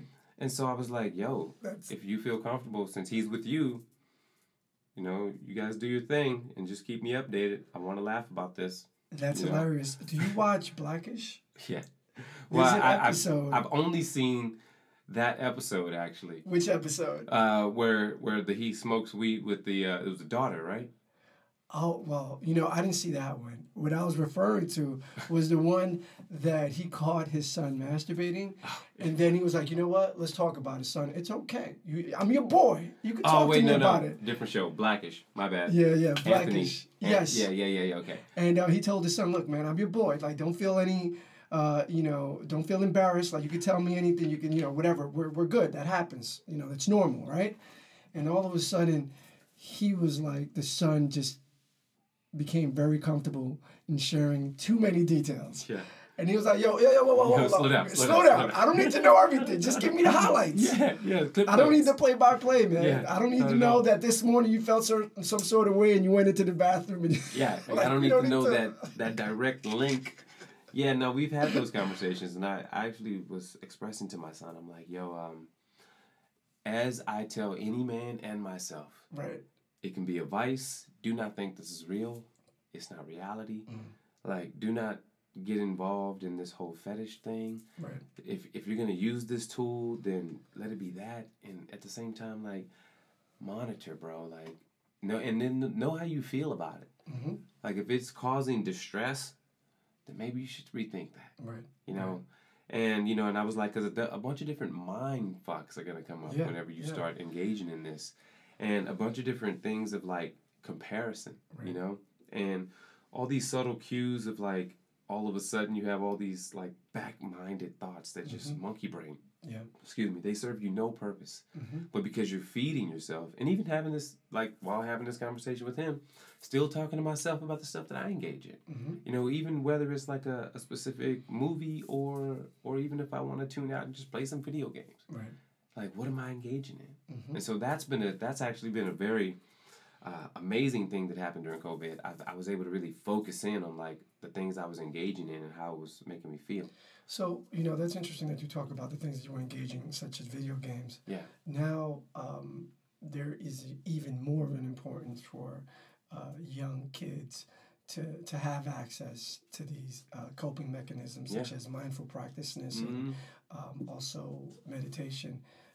We have social media. And, social media is having an impact more now than ever on these young kids. On adults, but definitely these young kids and their mental health, including the mental health of adolescents, right? And suicide rates have gone up as a result of that. Crazy, 12-year-old. Yeah. Like, so, this is why this is so important. I don't know. What are your thoughts on that? Like, oh man, honestly, you hit it on the nail, man, on the head. It's a detrimental time, and because I am mentoring young kids as well, that's one of the things that we really focus on. It's like we not only focus on teaching them how to meditate, but also teaching them how to be really aware. Like, oh yeah, you hurt? Cool. What's up with your parents? Oh yeah, mom. Oh, cool. No, not the best relationship. Oh, word. How you feel about that? And then, working through it, and then getting the dad. And then finding, like, okay, so we got these two pillars, right? And now let's see how your, like, activity, what are you doing? Like, what do you waste your time on during this whole COVID shit? And a lot of times it's like, oh, I'm on TikTok, or I'm on Snapchat, or I'm on this. And I'm like, okay, so what are you looking at? How does it make you feel? How's it triggering you? Yeah. Like, you feel good when you get off of it? Or are you repeatedly comparing yourself to someone, which is one of the easier routes into depression and anxiety. Exactly. And that's what's happening. And so one of the things that I say, I'm like, I challenge you to not use it so much in one day. Like, maybe even give it one day where you don't use it. Right. I mean, what I did, look, as an adult, and I considered myself to be a person that doesn't have an addictive personality, I had to put a 1 hour limit Yeah. time screen On your phone. on social media on my phone. Yeah. You know, if I have to do it, I'm sure there's a lot of young kids out there just struggling. They're just what I like to call thumb flipping, or if you're an adult, thumb fucking. Right. Because that's it. That's all they doing. Just thumb flip. Flip left, right, up, down, just off. You got strong ass thumbs by the end of your high school career because you've just been doing all this. And it's so toxic because a lot of times what they're doing is they're getting feedback from stuff that's not real. Right. And so they're taking that in as life. Yeah, and they're also, that's their way of managing stress. Like I found that whenever I'm stressed, I look for the quickest way to like get my It's addictive. my cortisol levels up. Yeah. And social media may be that. Like I can start viewing somebody's page or I follow a lot of like basketball highlights. That takes my mind off of things. Yeah. You know, it's all of this is really about managing stress. And when you start to take that approach, it becomes extremely unproductive, and it just becomes a vicious cycle after that. Also, managing anxiety, you know, as a young kid, because you're looking for that instant relief, that could also make you really addictive when it comes to having sex. Yeah. And all of a sudden, this is how you deal with your anxiety by, calling a shorty that you probably do not want to invest in. Yeah. As far as relationship. Yeah. But you're out here, and this is your way of managing it. Not mindfulness, not meditation. You're doing all of these toxic things at an early age, and it's really hard to correct that problem as an adult. It is. And, that's why there's many divorces. Yeah. Because men don't know how to curve that, or women don't know how to curve that, Yeah, we're both dealing with a curveball situation. Right. In dusk. Right. Like, as soon as dawn hits, you know how it's like the most accidents happen at sundown. And it's really hard to hit a baseball at sundown. So that's what we're dealing with. We're dealing with a sundown situation coming right over our eyes, while also trying to hit the sick ass curveball. Yeah. And so everybody's set up to possibly fail or to strike out. Right. And so with the setting up your own mindfulness tools and practice it's the most foundational thing that we need in society right now, because it's literally no other way to go. Mm-hmm. Like, you have nothing to do now. You don't have these escapes where you can go to the club or go to the bar. And now you're just diving into your social media, but that's fake. Right. And it's causing you all types of stress. And most people can actually agree that this shit causes stress. Right. Even if you're on it actively, to post, to be writing stuff, to edit, like all these, you trying to get the photo stuff. And then it's like, this is stressful as hell. Also the algorithms, like whatever you type in, it's like the same information that you seek out is being reinforced. And that only makes you more one-sided than anything else. Because, you should question that if you have nothing related to, let's say, a candidate you don't support, which is the easiest for me would be to say Trump, right? There's no one on your timeline that is talking about Trump that is, in a positive way. No news outlets on my timeline that is being more critical about the Democratic Party. Yeah. But you go to these pages where all of a sudden, there's a celebrity that you follow, and he says something in support of Biden and Harris, and then you start seeing comments of Trump supporters, and you start seeing that these comments have like about 4,000, 5,000 likes, and you're like, where are these people? Yeah. Where are these people? And these people exist. The problem is that your algorithm is making you think that they don't. And it's also reinforcing your one-sidedness. One-sidedness. And then when you meet someone that you don't really come across on your timeline, you don't really come across their views, it's like, why do you even think like that? Like, haven't you been getting the same information that I have? Like, where do you come from? And it's like, okay, there's no room for a real conversation, for a common ground, because we're so separate. We're so far apart in our ideology, in our lifestyles, and it's super disturbing to me. Well, I think that's one of the if you would like my honest opinion, honestly, I that's see why we're here. This is a safe space. Exactly. But honestly, I see it as like a huge game that is propagated with influences. It's like if you influence a certain thing and you let that thing play out, it's going to have its own ethos. It's going to have its own directions, its own energy. And I think right now the focus is complete separation, because consciously, spiritually, universally, we are one species, just like the lion kingdom, right? We're not looking at old lion over there and be like, yeah, that's Craig and them. Over there, Suze. Yeah. Oh, you know Tanya? Yeah, she over there. Nobody's doing that shit. I mean, they may have their own understanding of each other through their ethos, but they know that they're one species.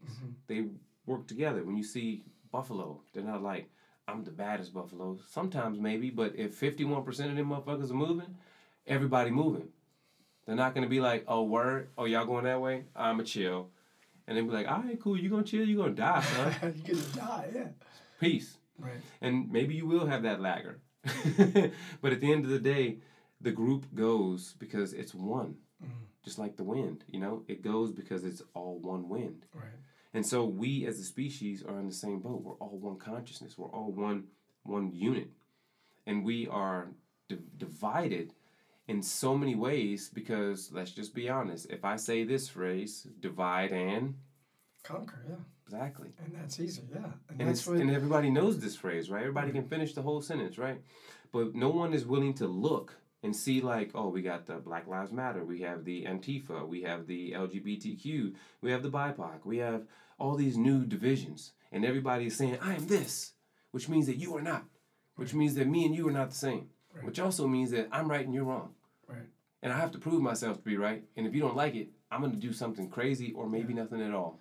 Yeah. And so what you have is you have complete, absolute division. Right. But, and, you know, also you have to question who's stirring the pot, right? Who's stirring the pot? Who's stirring the pot? You know, just recently, and you know, please, anyone who's listening to me, Google it for yourself. But I think, you know, in Cuomo, in wanting to enforce a social distance protocol, encountered some friction with the Hasidic Jewish population in Rockland County, right? And because of that friction, that was brought up by Trump, and he exploited it. And he said that Cuomo is not in support of the Hasidic Jewish community. He probably said something else, right? Yeah. But something to that effect. Yeah. And what does that cause? That causes division. More further division, and it just plays right into his playbook. Yep. You know, and it's unfortunate because that's like anti-progressive. Exactly. You know, as a species, it goes against the collective consciousness that you speak about. Yeah. You know, and connecting with others who are also in this lived experience, right? Yeah. Which is why I wanted to talk to you about the role of ego death. Yeah. In arriving at this collective consciousness. It's vital. Like, and ego death is not necessarily death, right? We're not getting rid of the ego. The ego is a construct for personality, for identity. Because without your ego, you would not identify as the conscious being that you chose to become. And the issue with ego is people think that it's like against you. And it can be if out of control. Right. But no matter what level of consciousness you go, your ego elevates. Right. Like if you're on the fifth dimension of consciousness, you still got an ego. Because you still are that identity. You know, and this is getting into some way other shit, but even higher beings have egos. They have personality. That's why.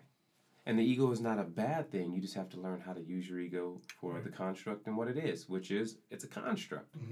It's a construct to give you perspective.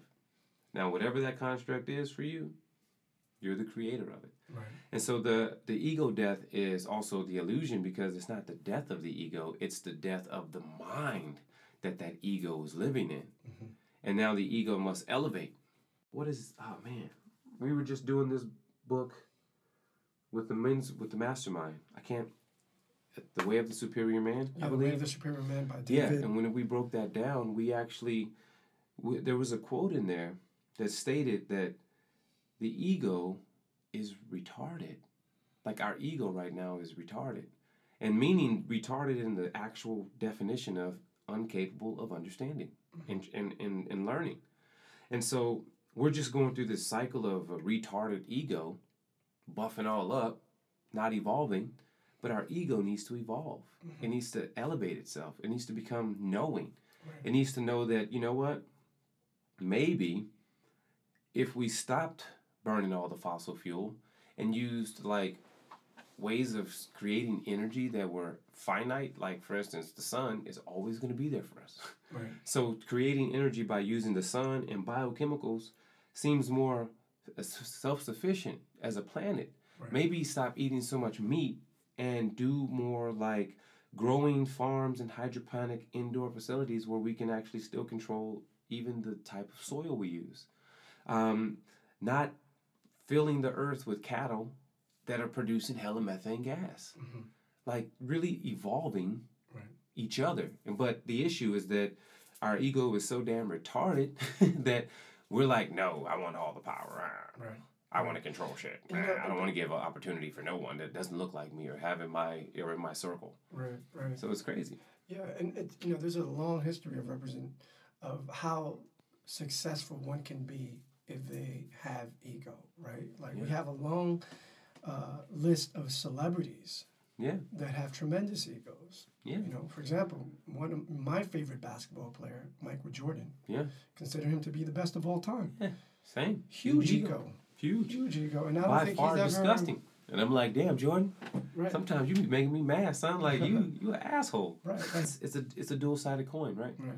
It can either be sweet as honey or it can be the dagger. Right. And so learning how to use your ego as a construct to build your self-esteem, to maintain your goals, to go after the things that you're passionate about, to take action, right? Using your ego to fine-tune the frequency of love. Because I've been like trying to understand what love is, and I've come to this inner understanding that love is not a feeling. Love is not this sensation. Right. Excuse me, that we get because we care for someone. Right. Love is way bigger than that. Right. It's way more huge than that. And what I found is love is like opportunity. Mm. It's the vibration that gives opportunity to whatever, even murder, even the shit that we like to call disgusting and gross and can't believe that happened. Why would someone like love is so grand that it gave opportunities for all things to happen. Right.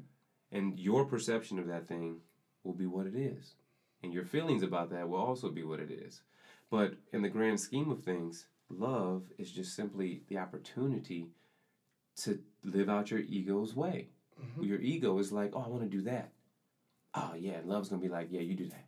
Mm-hmm. And it's going to support you in that. But pretending that the ego is not important and is not needed to be focused is the illusion. And that's how they get us, because they just play on fear, because the ego is also a fear construct. Right. It's based on learning patterns. And so your ego is literally a computer code wired in your brain that has been a habit. And now this is who you are, right? Mm-hmm. All those pains, all those sufferings, all those joys, all those laughters, all those good times, all those bad times, all those are bunched in one in a neurological circuit within your mind and also within your heart. And so if you're not able to transmute those understandings of feelings and emotions and sensations and experience, then your ego will take that shit and run with it. It will mind fuck you to death. Yeah, yeah. It will really play. It's like, I like to see the ego as the devil in Christianity. I don't believe there's the devil because that's dumb. You say God is everything, but not the devil. You even said that God created the devil. What does that mean?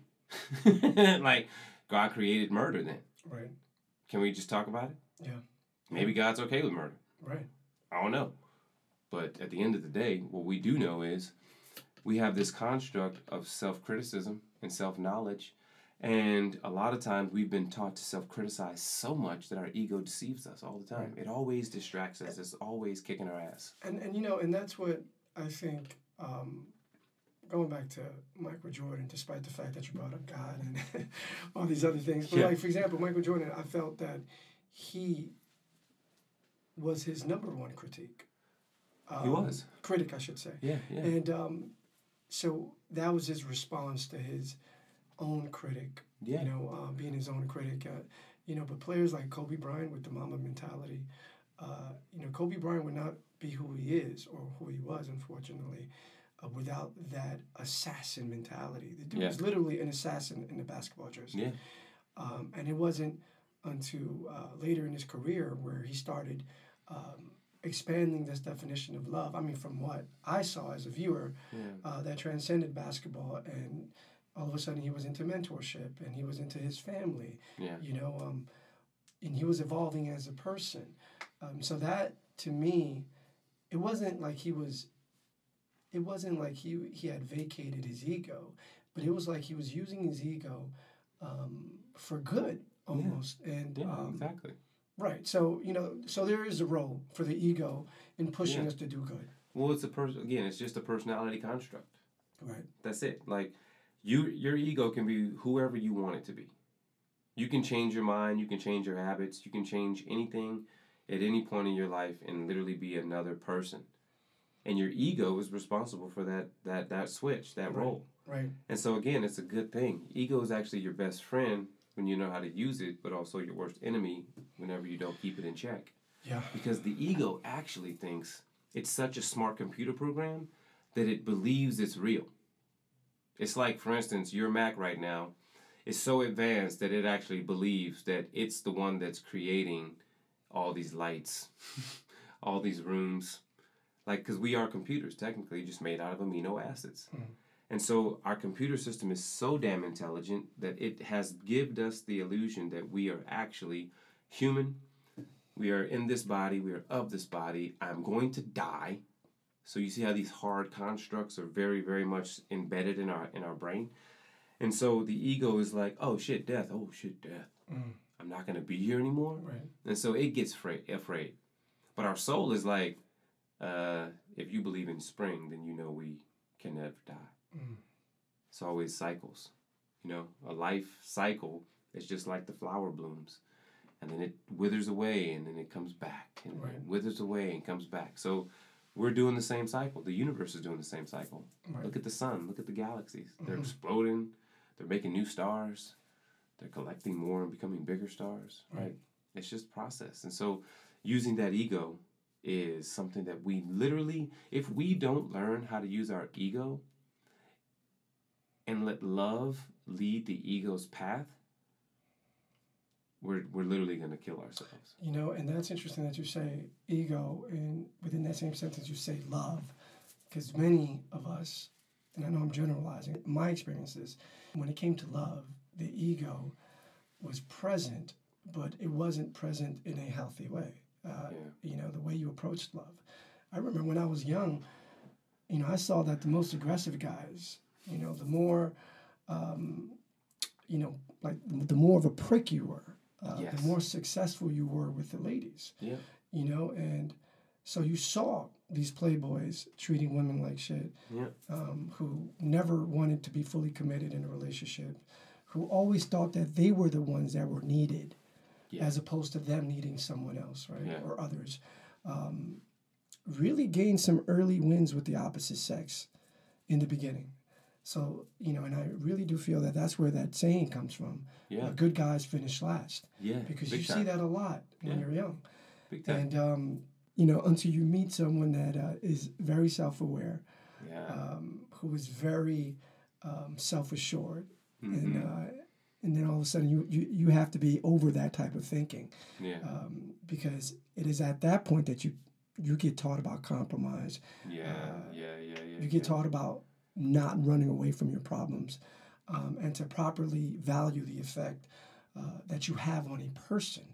Yeah. But the beginning stages of how you become acquainted with love and how your ego serves in that process is super toxic. Yeah. When I look at my childhood. Yeah, no, for sure. We learned love in a very unhealthy way. Right. Like, I learned that love was abusive. Love hits. Love is terrifying. Mm-hmm. Love is demanding. Love is unfair. Like, all these things that were subconsciously embedded within the construct of our society, especially in our neighborhoods. Once again, the system and the agenda and the influence. And then that has dysfunctionally created problems within the family. And because the values of the family are not held up strongly, then how can that translate to the community? There's another really great speaker. I can't remember what his name is, but he says, the values of the community are are necessary to be understood through the values of the family, because the values of the family will begin to bleed into the community. And so if the values of the family do not have any type of strong foundation, then the community eventually will become the values of the family. And then therefore you have dysfunction all over. And I'm like, word up, son. And it's 100% true. It is absolutely vital in this moment of time that we start to understand in our communities that that value, that system of love and understanding needs to be really healed in a lot of different ways. And to be honest, I'm not even sure how to do it. It's so much. Yeah. But the one thing I do know is something needs to change. Yeah. The way we see it, the way we interact with each other, the way we talk to our kids, you know. Yeah, and I'm normally very optimistic, but I'm not sure that kids are equipped, or we've provided the tools, the necessary tools to equip the youth with how to navigate social media and self-worth. Yeah. No, we haven't.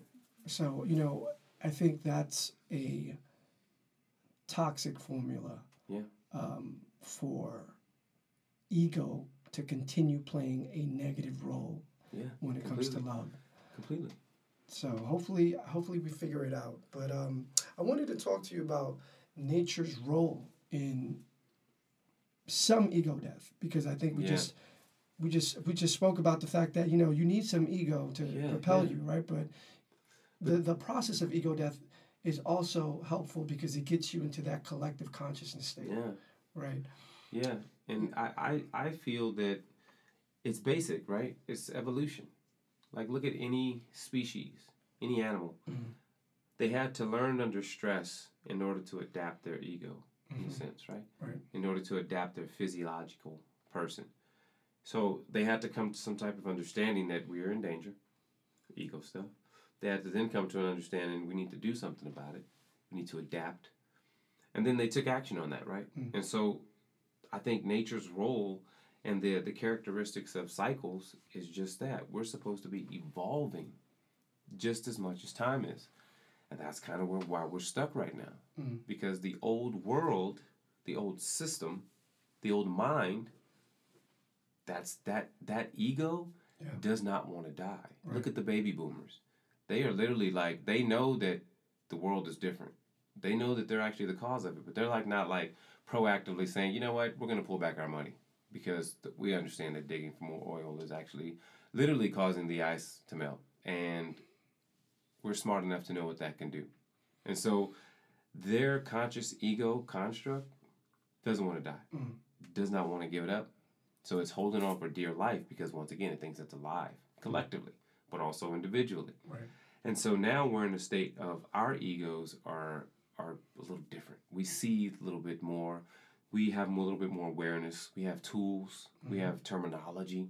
We even have the experience of having the ability to use our emotions in ways that they did not, whether you were a man or a woman. Right. And so that alone is even its own privilege, right? Yeah. And so the ego has developed. Unfortunately, we're at like a crossroads where this ego needs to die rapidly as this ego is growing rapidly. And if this doesn't happen to the rate in which we can actually sustain planet health, then we will kill ourselves. We will die as a species. Maybe not all of us, but a lot of us. Right. And then the Earth is not even going to be the same.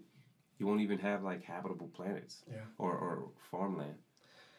Yeah. There's a good quote by Nayura Wahid, which says, if the ocean can calm itself, so can you. We're both salt water mixed with air. Yeah, man. And it goes to your point about understanding nature and the role that it has in this collective consciousness. You know, like, for example, what is it about the ocean that makes people so chill? You know, all these surfer dudes are like super chill. Man. Or folks that live near mountains, you know, in Colorado or by Sedona. Yep. You know, and how that affects the way they move. They're a lot more calm. Everything, man. A lot more introspective, I should say. Yeah, but this is why we're so disconnected. Is because nature is chemical. Mm. The natural world are tiny little chemicals that are so intelligently connected that they give us the illusion that you're standing on sand. But is it also the realization that there is something out there that you cannot conquer? That But you can. when we look at it, we feel small in its presence. Yeah. You know, but when that- you look at a mountain, when you're looking down yeah. from a mountain top, Yeah. you don't intense. feel like you're a fucking god. You feel like No. you're someone that can just fall Die. and no one will ever know. Nope. You're just going to You know? rot away and turn it into nitrogen. Right. But that's where the beauty of it is, though. And this is what I've been able to learn not only in my meditations, but also in my inner knowing of knowledge and allowing myself to be connected with the spirit realm and the realms that are unseen, you know? Right. And so, for instance, if we can fathom the realization that the reason we go into the body of water that is huge, right, immense, is because we are the exact same. The magnesium that it helps to produce when you're in the salt, as the salt helps to pull lactic acid out of your muscle fibers, which is the stuff that gives you that soreness in your body. And then from the pulling out lactic acid, it allows for magnesium to then flow in and then allow calcium to then process, and then that allows you to start releasing what is called acetylcholine, which is a relaxation hormone. And so this elemental phase, this elemental dimension, this intelligent system, right? This shit is super smart. Right. We are that. That's the illusion. That we are just like a human skin bag, right? But inside of the skin bag, we divide infinitely inward. Just like the universe is a thing that infinitely divides itself inward. And we now know this through a bunch of cool ass scientists. Actually, Nassim Haramein is one of the most recent scientists who's really been able to structuralize the pi ratio and understand how the universe created itself through this ratio and this structure. So the universe, apparently in what he calls, gave itself finite space to know itself. Right. Know thyself, right? Yeah. And then what it did is it started to divide itself by pi infinitely inward. So no matter how far you go inward, it's always learning new ways to create a new part of itself. And so you literally are the same. And I'll give you a digression, right? Because I do this in my meditations, and this shit is amazing. But sometimes it can be really fucking intense. So I'll focus on my skin. And then I'll focus on the hair. And then I'll come to the realization that there are actually organisms living on my skin that are so small that one of my hairs is almost like equivalent to a skyscraper in Manhattan. But they're just chilling, walking around, doing their thing, right? Just living their whole life. Just like I'm on Earth, doing my thing. Right. They have no idea they're on O. They're not like, yo, we on O right now. O's a badass dude. Right. No, they're not thinking that. They're not even in your ego construct. They're only thinking life, provider, source, food, rest, even light, heat. I'm putting off heat so it keeps them warm. Right. Planet's putting off heat so it keeps us warm. So then I go further. What is it eating? Oh, tiny little mites? Damn, that's crazy. Okay, what about the cell? Now you go down to the cell level and this tiny little thing looks like a fucking giant. It looks like a beast. Yeah. It's coming down like a dinosaur looking at you, you know? Yeah. And so now you're at the cell, and when you're at the cell, you realize you see this little bacteria, tiny little bacteria, floating around the cell. And the bacteria looks like, it's so small that it's equivalent maybe to like a New York City person. Right. And I'm like, damn, that's crazy. The bacteria is so small that the cell looks huge. Damn, it's fucking my shit up. Yeah. And then I'm going to the bacteria, right? And I'm like, oh shit, what's inside the cell if the bacteria is so small? So you go inside the cell and you're like, oh shit, in the cell there's mitochondria. There's all these little organisms that make the cell create itself. Right. So I have these little tiny worm-like organisms living inside of my cell that are not aware. And this is in every cell, and there's trillions of cells. What the fuck? Blowing my mind, right? And I'm going even deeper. I'm like, okay, let's go into the nucleus of the cell. Whole nother universe. Suddenly, you start seeing all these chromosomes and shit. Right. X's and Y's and just mixing up and floating around. And then they start to have intelligence. They start to formulate and they start to divide themselves and make another cell and another copy. But then you get even into that. You go inside of the chromosome and you see that on the chromosome are little tiny organisms that are building a bridge to create another cell on the chromosome. Right. And I'm like, what the fuck, son? Like, there's a universe within the chromosome that's so small that the cell is equivalent to the Milky Way galaxy. Fucking my shit up. Yeah. So these dudes are like equivalent to maybe the bugs on Earth, you know? They're so inside. And then whenever you see that they're building this world, you go inside of what they're building, and then there's atoms, which are vibrating and moving and shaking and buzzing, and they have a frequency. And if you listen close, you can hear this frequency because it's happening all around us in all spaces. You can hear the hum of the universe if you really pay attention.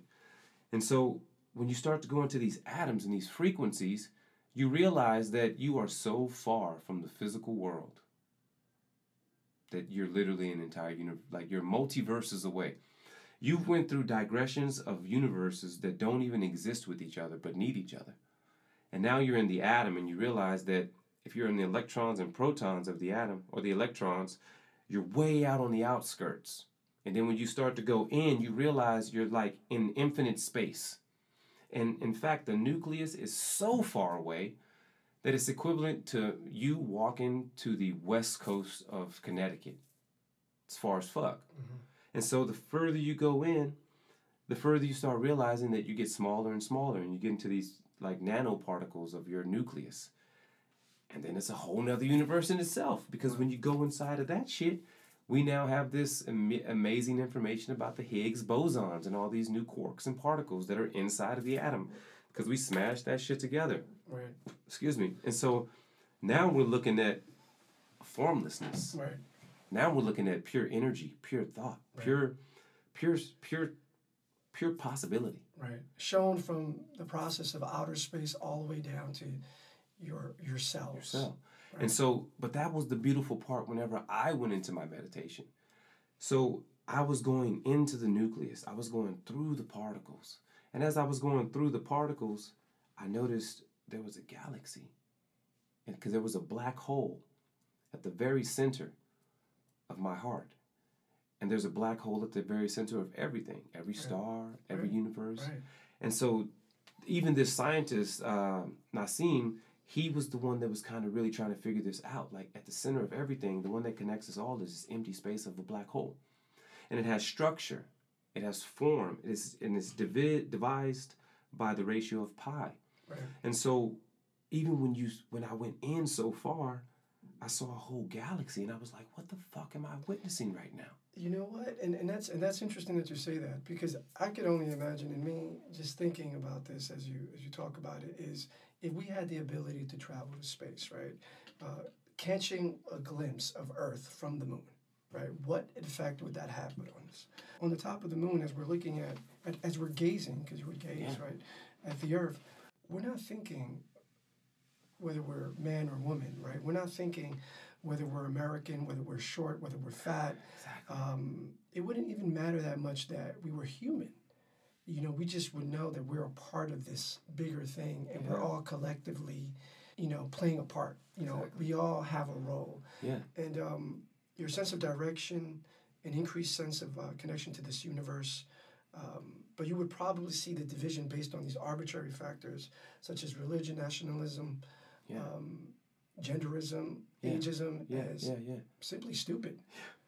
Yeah, and this is why the construct of our ego really needs to mature. Right. It needs to elevate its thinking. Because these constructs are only man-made. Mm. They're not real. Like you said, if you're staring from outer space, you're not thinking about your problems. Mm. Like I actually did a meditation with a group where we allow ourselves to imagine that we're watching the Earth from afar, from outer space, and we're just watching it float. Right. We're looking at the clouds, we're looking at the ocean, the land formations, and then I asked people, I was like, "Does your problems matter?" And most people, whenever they come out and we question, they're like, "None of that shit matters." Mm. Like the Earth was so beautiful, that all the matter didn't matter. Right. And then this is something that I gained in a spiritual evolution with my spirit guides. I was trying to understand matter, right? Matter, like physical, dense matter, connections of atoms.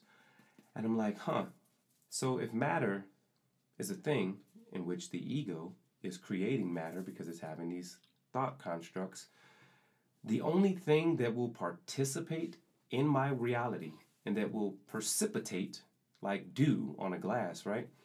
It will become if I make it matter.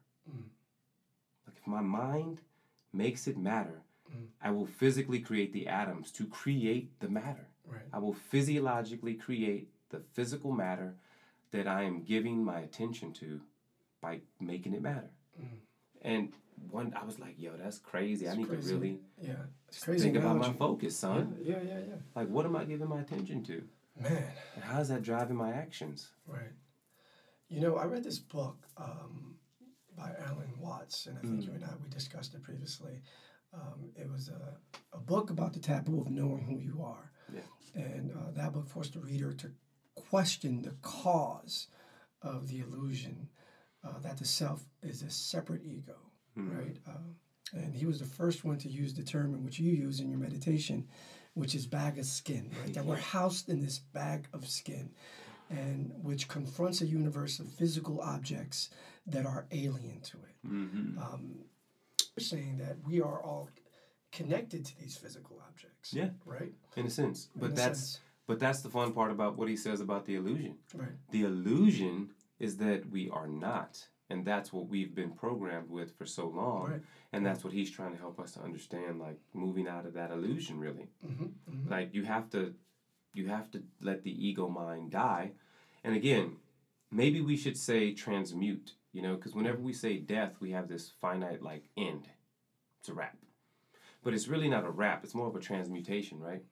And so whenever you have this ability to transmute the ego, you have the ability to transmute the collective consciousness. Right. You have the ability to transmute the family life, to transmute some of the toxic agendas, like this is how this should be because you're a man.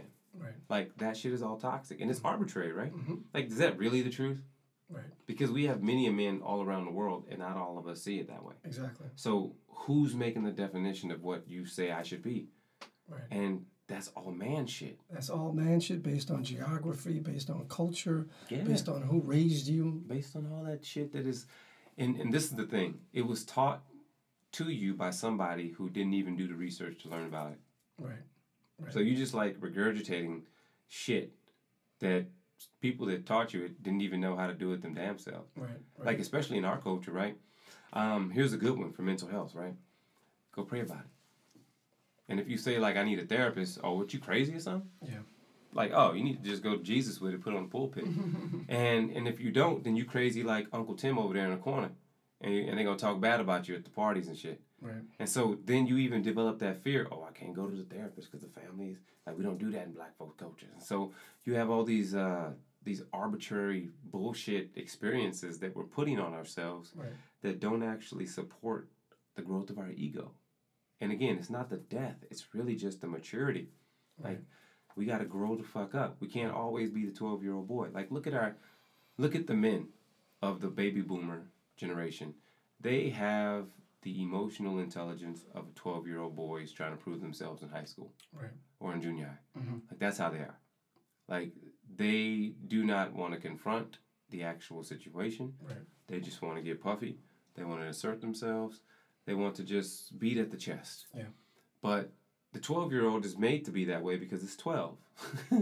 But as the 12-year-old becomes 13, he realizes maybe I should, like, you know, express myself in another way. And then 14, you're like, oh, well, maybe I should, you know, be a little bit more sensitive as people are affected by the way that I react. Right. You know, 15 is, So now you oh, start- I have an effect on the world around me. Right, exactly. It's not only about you and your ego, but it's Yeah. about how you affect the people around you, Yeah. your environment. Yeah.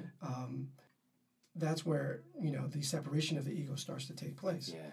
And when we talk about the separation of the ego and understanding identity, right, personal identity, do you think the alienation of the environment around you, which is you more pointing towards your ego, do you see that becoming more prevalent in Western society, particularly in the States, than before? Yeah, big time.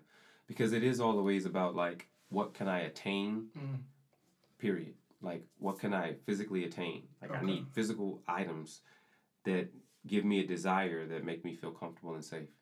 So that's super toxic because, once again, it's making us feel that we got to go out and get something, right? We got to work hard for it. We got to produce.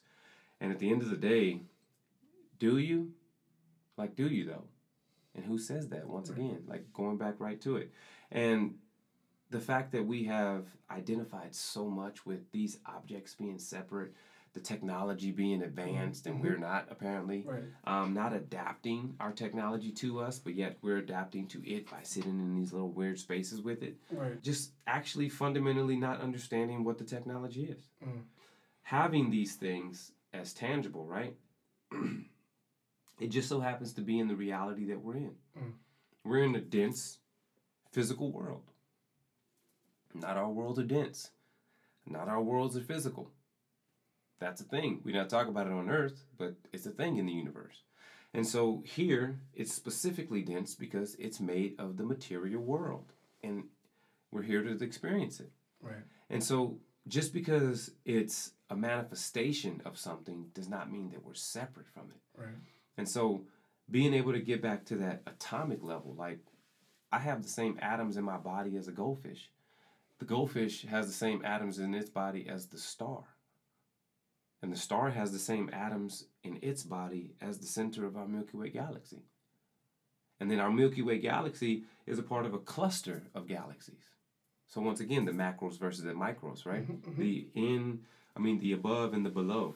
The yin and the yang, all these things, they come together as a construct. And so as we're growing, we're supposed to be able to understand this physical world and then also understand our inner world and then blend them together.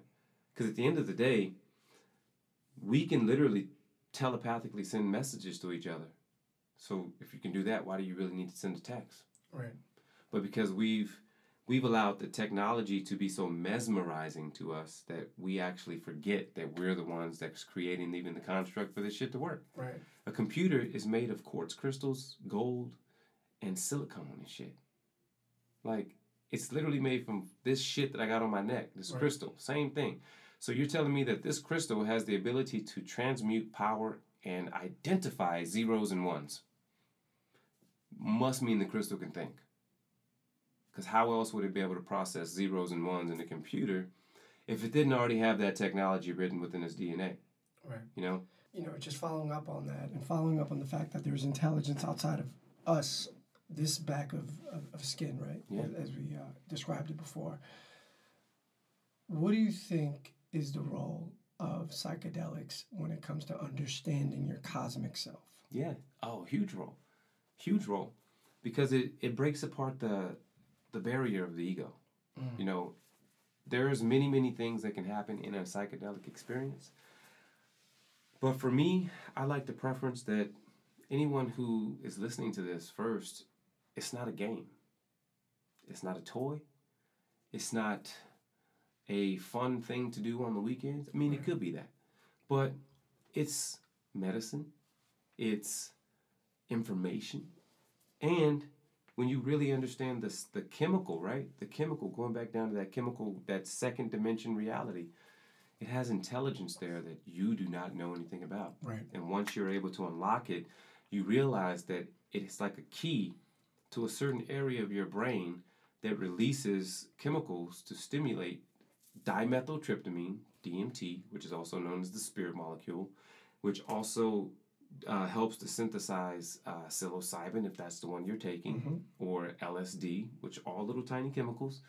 And so all these chemicals are stimulated from the one base of dimethyltryptamine.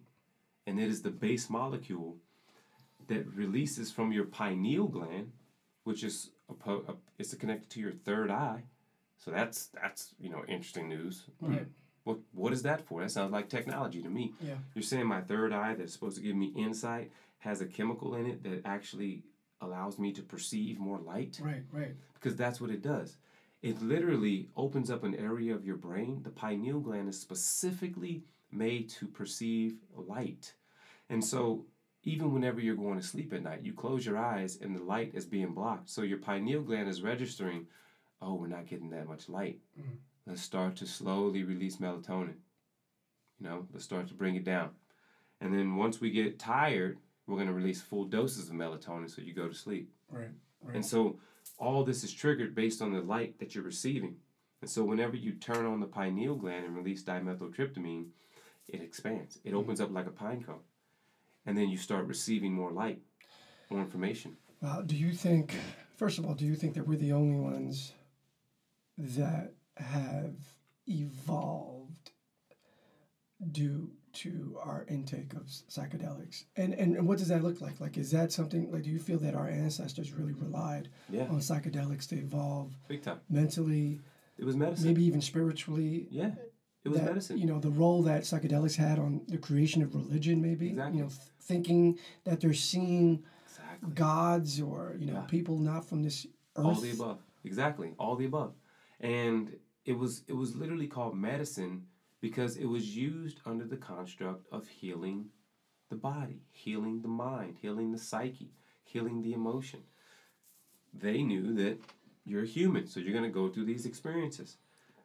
Why not use the gifts that the earth has given in order for us to connect more with what's already in our body? Like, that's the illusion. People are like, oh, you took a thing and it made you all high.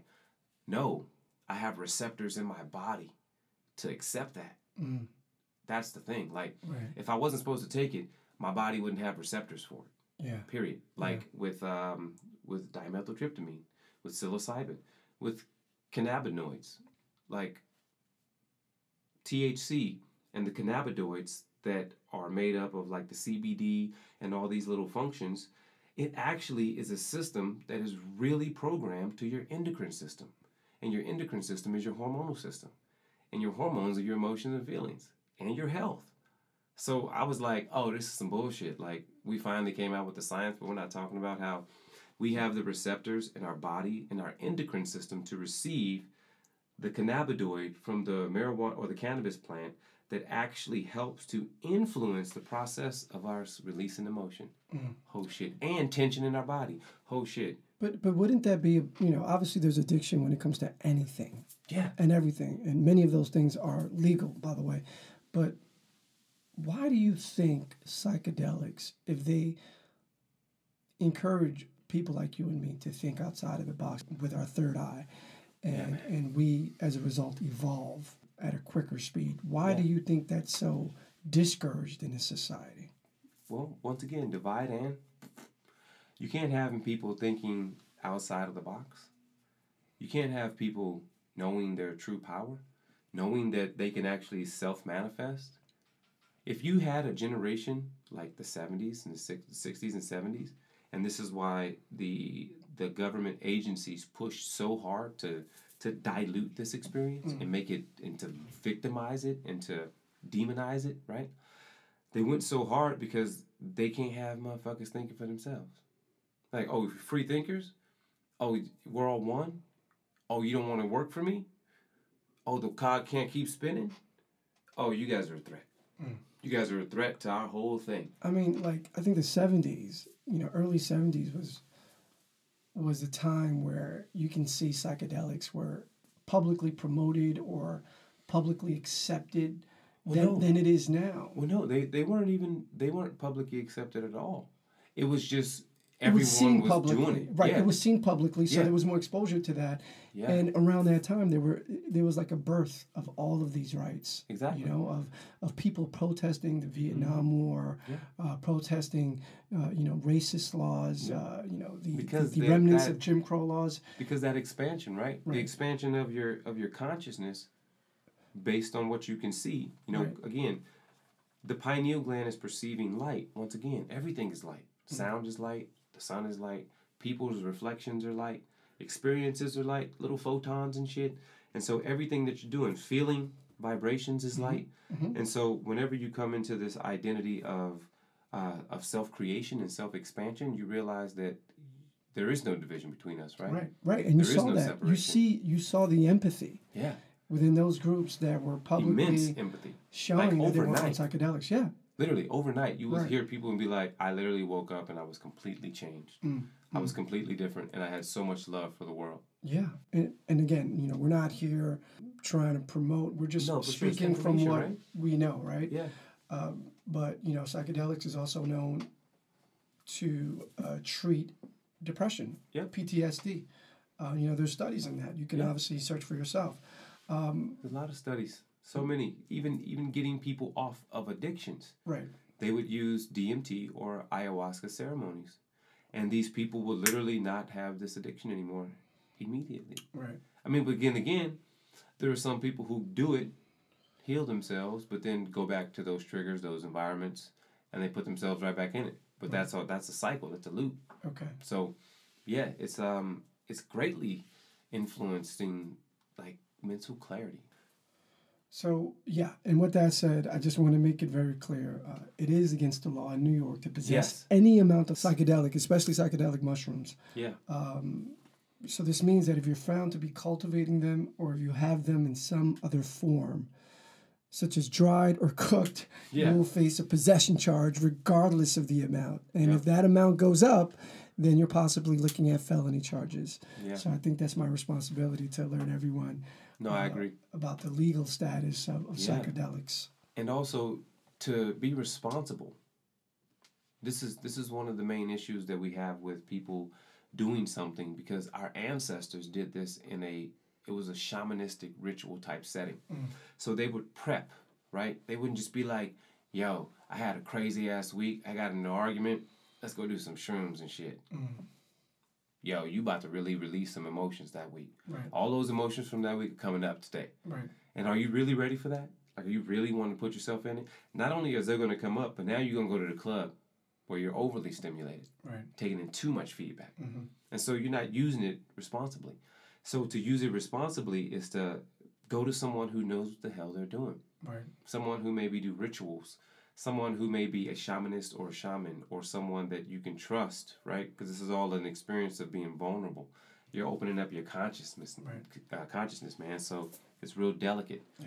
And also, because you're dealing with trauma and emotions, if you're not dealing with certain things that happened to you as a child and you take these substances, it's going to bring that up. Right. And a lot of times that's the bad trip. Right. Yeah. And so you have to ask yourself if you're prepared for that. If Am you're I? prepared for that journey. Yeah. The same way, my understanding when it comes to practices dealing with shamans, I think ayahuasca, that's how you say it, ayahuasca, Yeah. you have to cleanse Yeah.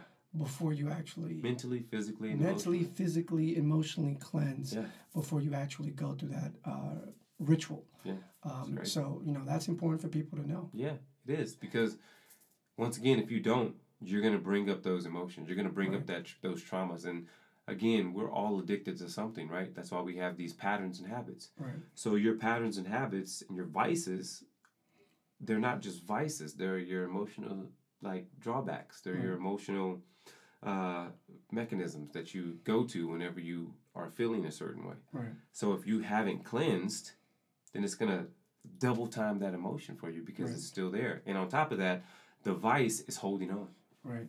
So my initial understanding with my limited knowledge, right, is that psychedelics helps you connect with the universe. You begin to appreciate more what's outside of you, as opposed to,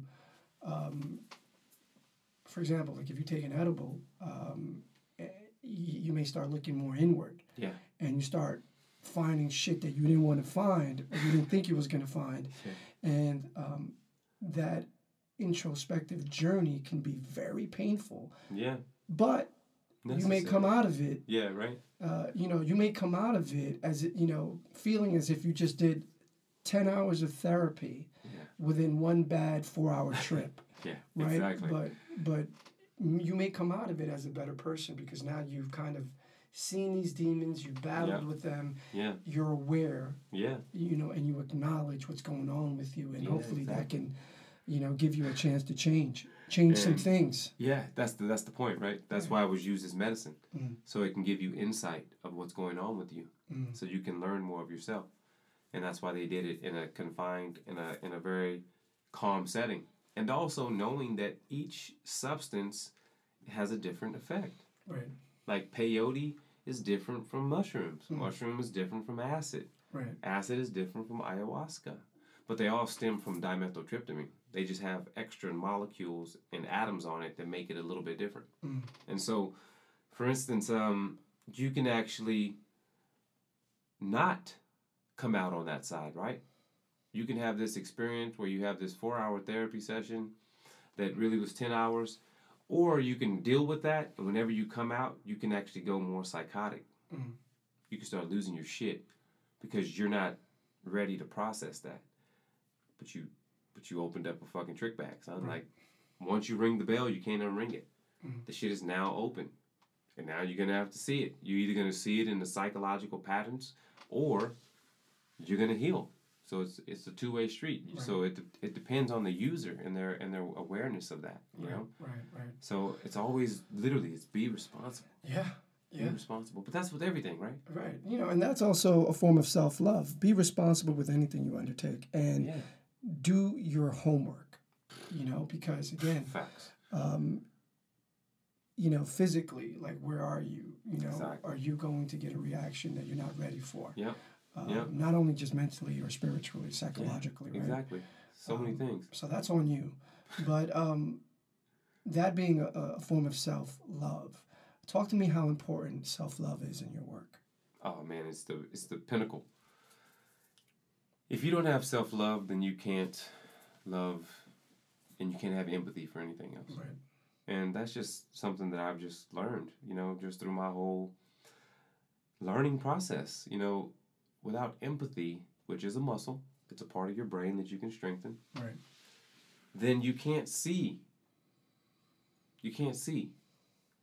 Because you're only logically trying to make sense of rationalization. But with empathy, it gives you more information about a setting, right? Right.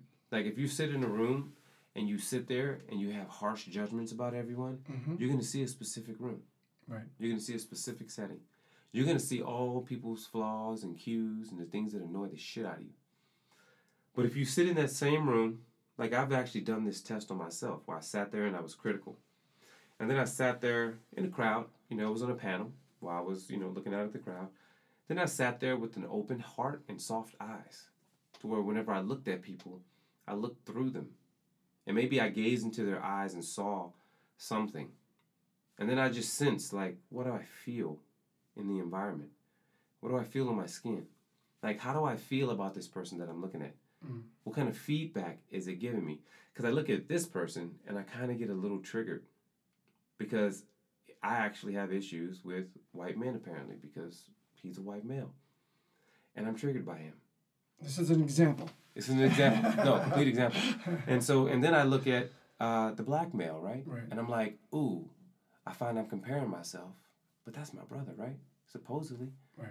But why am I comparing myself to this one, but yet triggered by this one, and I'm not comparing myself to him at all? In fact, I'm almost in the belief that I'm superior to this guy that I'm over here triggered by, who's the white male. And then I'm looking at this plethora of women, and then I'm getting feedback from my ego mind, my physical mind. Oh, she's really attractive. I love her shoes. Oh, I love the way she carries herself. And then I'm like, but now look at how you're even getting this feedback. Are you seeing them, or are you just admiring some things that they have? Mm. But yet the feedback you were getting from the men was very emotional. Right. And so being able to really even decipher that for myself, like, oh, word, feedback. Oh, okay, I'm getting this experience, that experience. And so by allowing yourself to have this full epiphany of the situation by viewing with empathy, you see things differently. Like I witnessed a lot of myself by having empathy for the people, by just noticing them, by judging them first and then seeing them in love. And so even the women that I found that were attractive, or the man that I saw that I was comparing to, I would then go, you know what, but he is my brother. There is nothing to compare. Right. He is having his experience and I'm having mine. And she is my sister. I'm actually not interested in her in any sexual or attraction way. I see her heart. I see her beauty. I see that she has been hurt. She has been loved. She has had the same experience as me and that guy. And I see it from a different perspective. And so it allows me to even interact. Even the way I started answering my questions was different, right? I started to care more about how I'm delivering my message so that I can be received by people, because now I see that maybe we're all just kind of hurting right now. Right. Right. And then that empathy allows me to change not only my inner perspective, but how I interact with the world. See? Right. Yeah. And that inner perspective is so important, because it's, it starts from there, I think. The way you talk to yourself is negative, then you could only imagine that you're going to continue that when you're projecting onto others. Facts. Sometimes I sit and the best way to acknowledge that you engage in a lot of negative self-talk is by journaling. Yeah. Because you start to see what you're thinking about as you're writing it. Yeah. You would say to yourself, this is not loving. How much of this is based out of fear? And also relationships help you as well. Because, Facts. In conversation, especially if you're a lot more vulnerable in your situations, you're a lot more open with, I can't do that, or I'm probably going to fail at this. And if you're in a healthy relationship, that person is going to check you on that. Big time. Why? Because eventually, if you're only highlighting what can possibly go wrong in your life and not focusing too much on your strengths and what can possibly be done, then you're also treating that person with that same state of mind. Yep. So I think it's very important for you to attack that negative self-talk from within. Yeah. And a lot of us don't even acknowledge it. No. You have to do the work to see what you're telling yourself. You do. Like, I like how you use journaling. It's funny enough, there was a bunch of things. I used to journal a lot whenever I was younger. Poems, through music. And I went back like 2003 and shit, right? And I was just reading some of those writings, and I'm like, I was sad as a motherfucker. Mm. Like, I was actually sad. Like, completely sad. Utterly sad. Just reading my words, I'm like, damn, son. You was sad as shit. Mm. But then I also was able to be like, but you also came out of that. Mm. Like, that's cool. Like, you don't feel that way anymore, actually. You can read these words and be like, yeah, I actually don't feel like that no more. Mm. Oh, yeah, these words of sadness and me missing and me longing and all that. I'm like, oh, yeah, I don't feel that way. And so that feedback was great, because that, once again, that introspection, that ability to get it out and then go back. And I actually had to burn all that stuff because I was holding on to it, right? Right.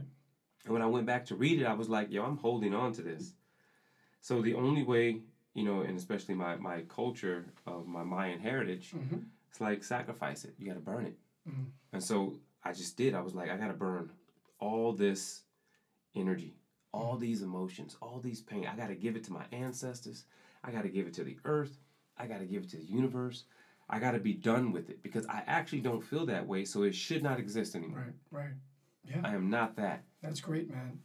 Listen, I've seen significant improvement in my life when I learned to talk to myself gently. Yeah.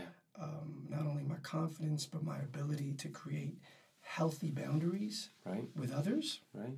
Man, it has helped me to become the better version of myself, to be better for others. Yeah.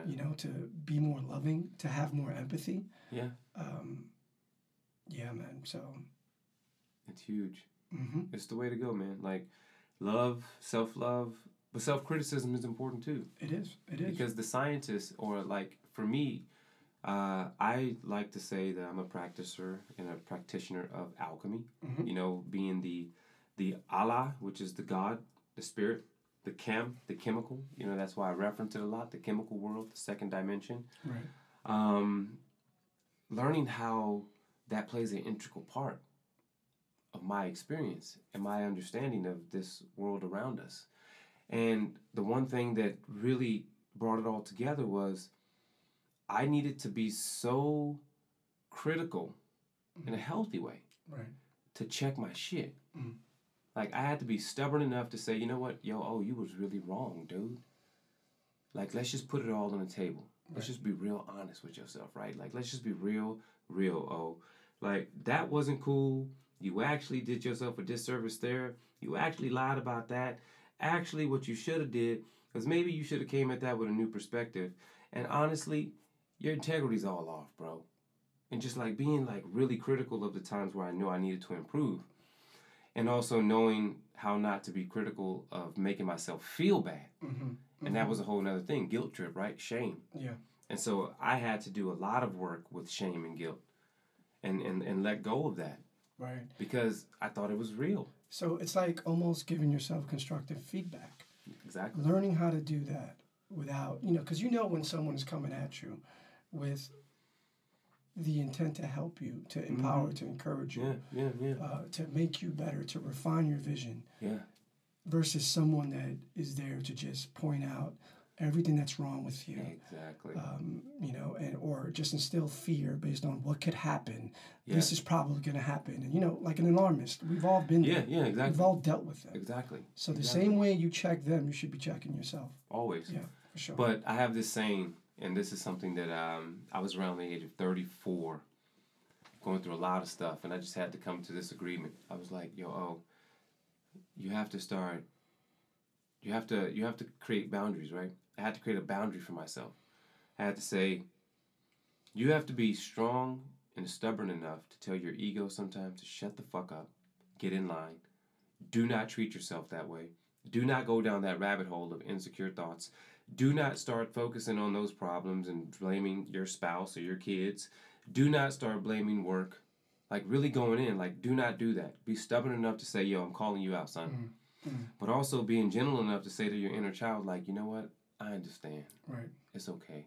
Right. And knowing the difference. Knowing whenever you actually are dealing with a child versus dealing with the stubborn-ass ego.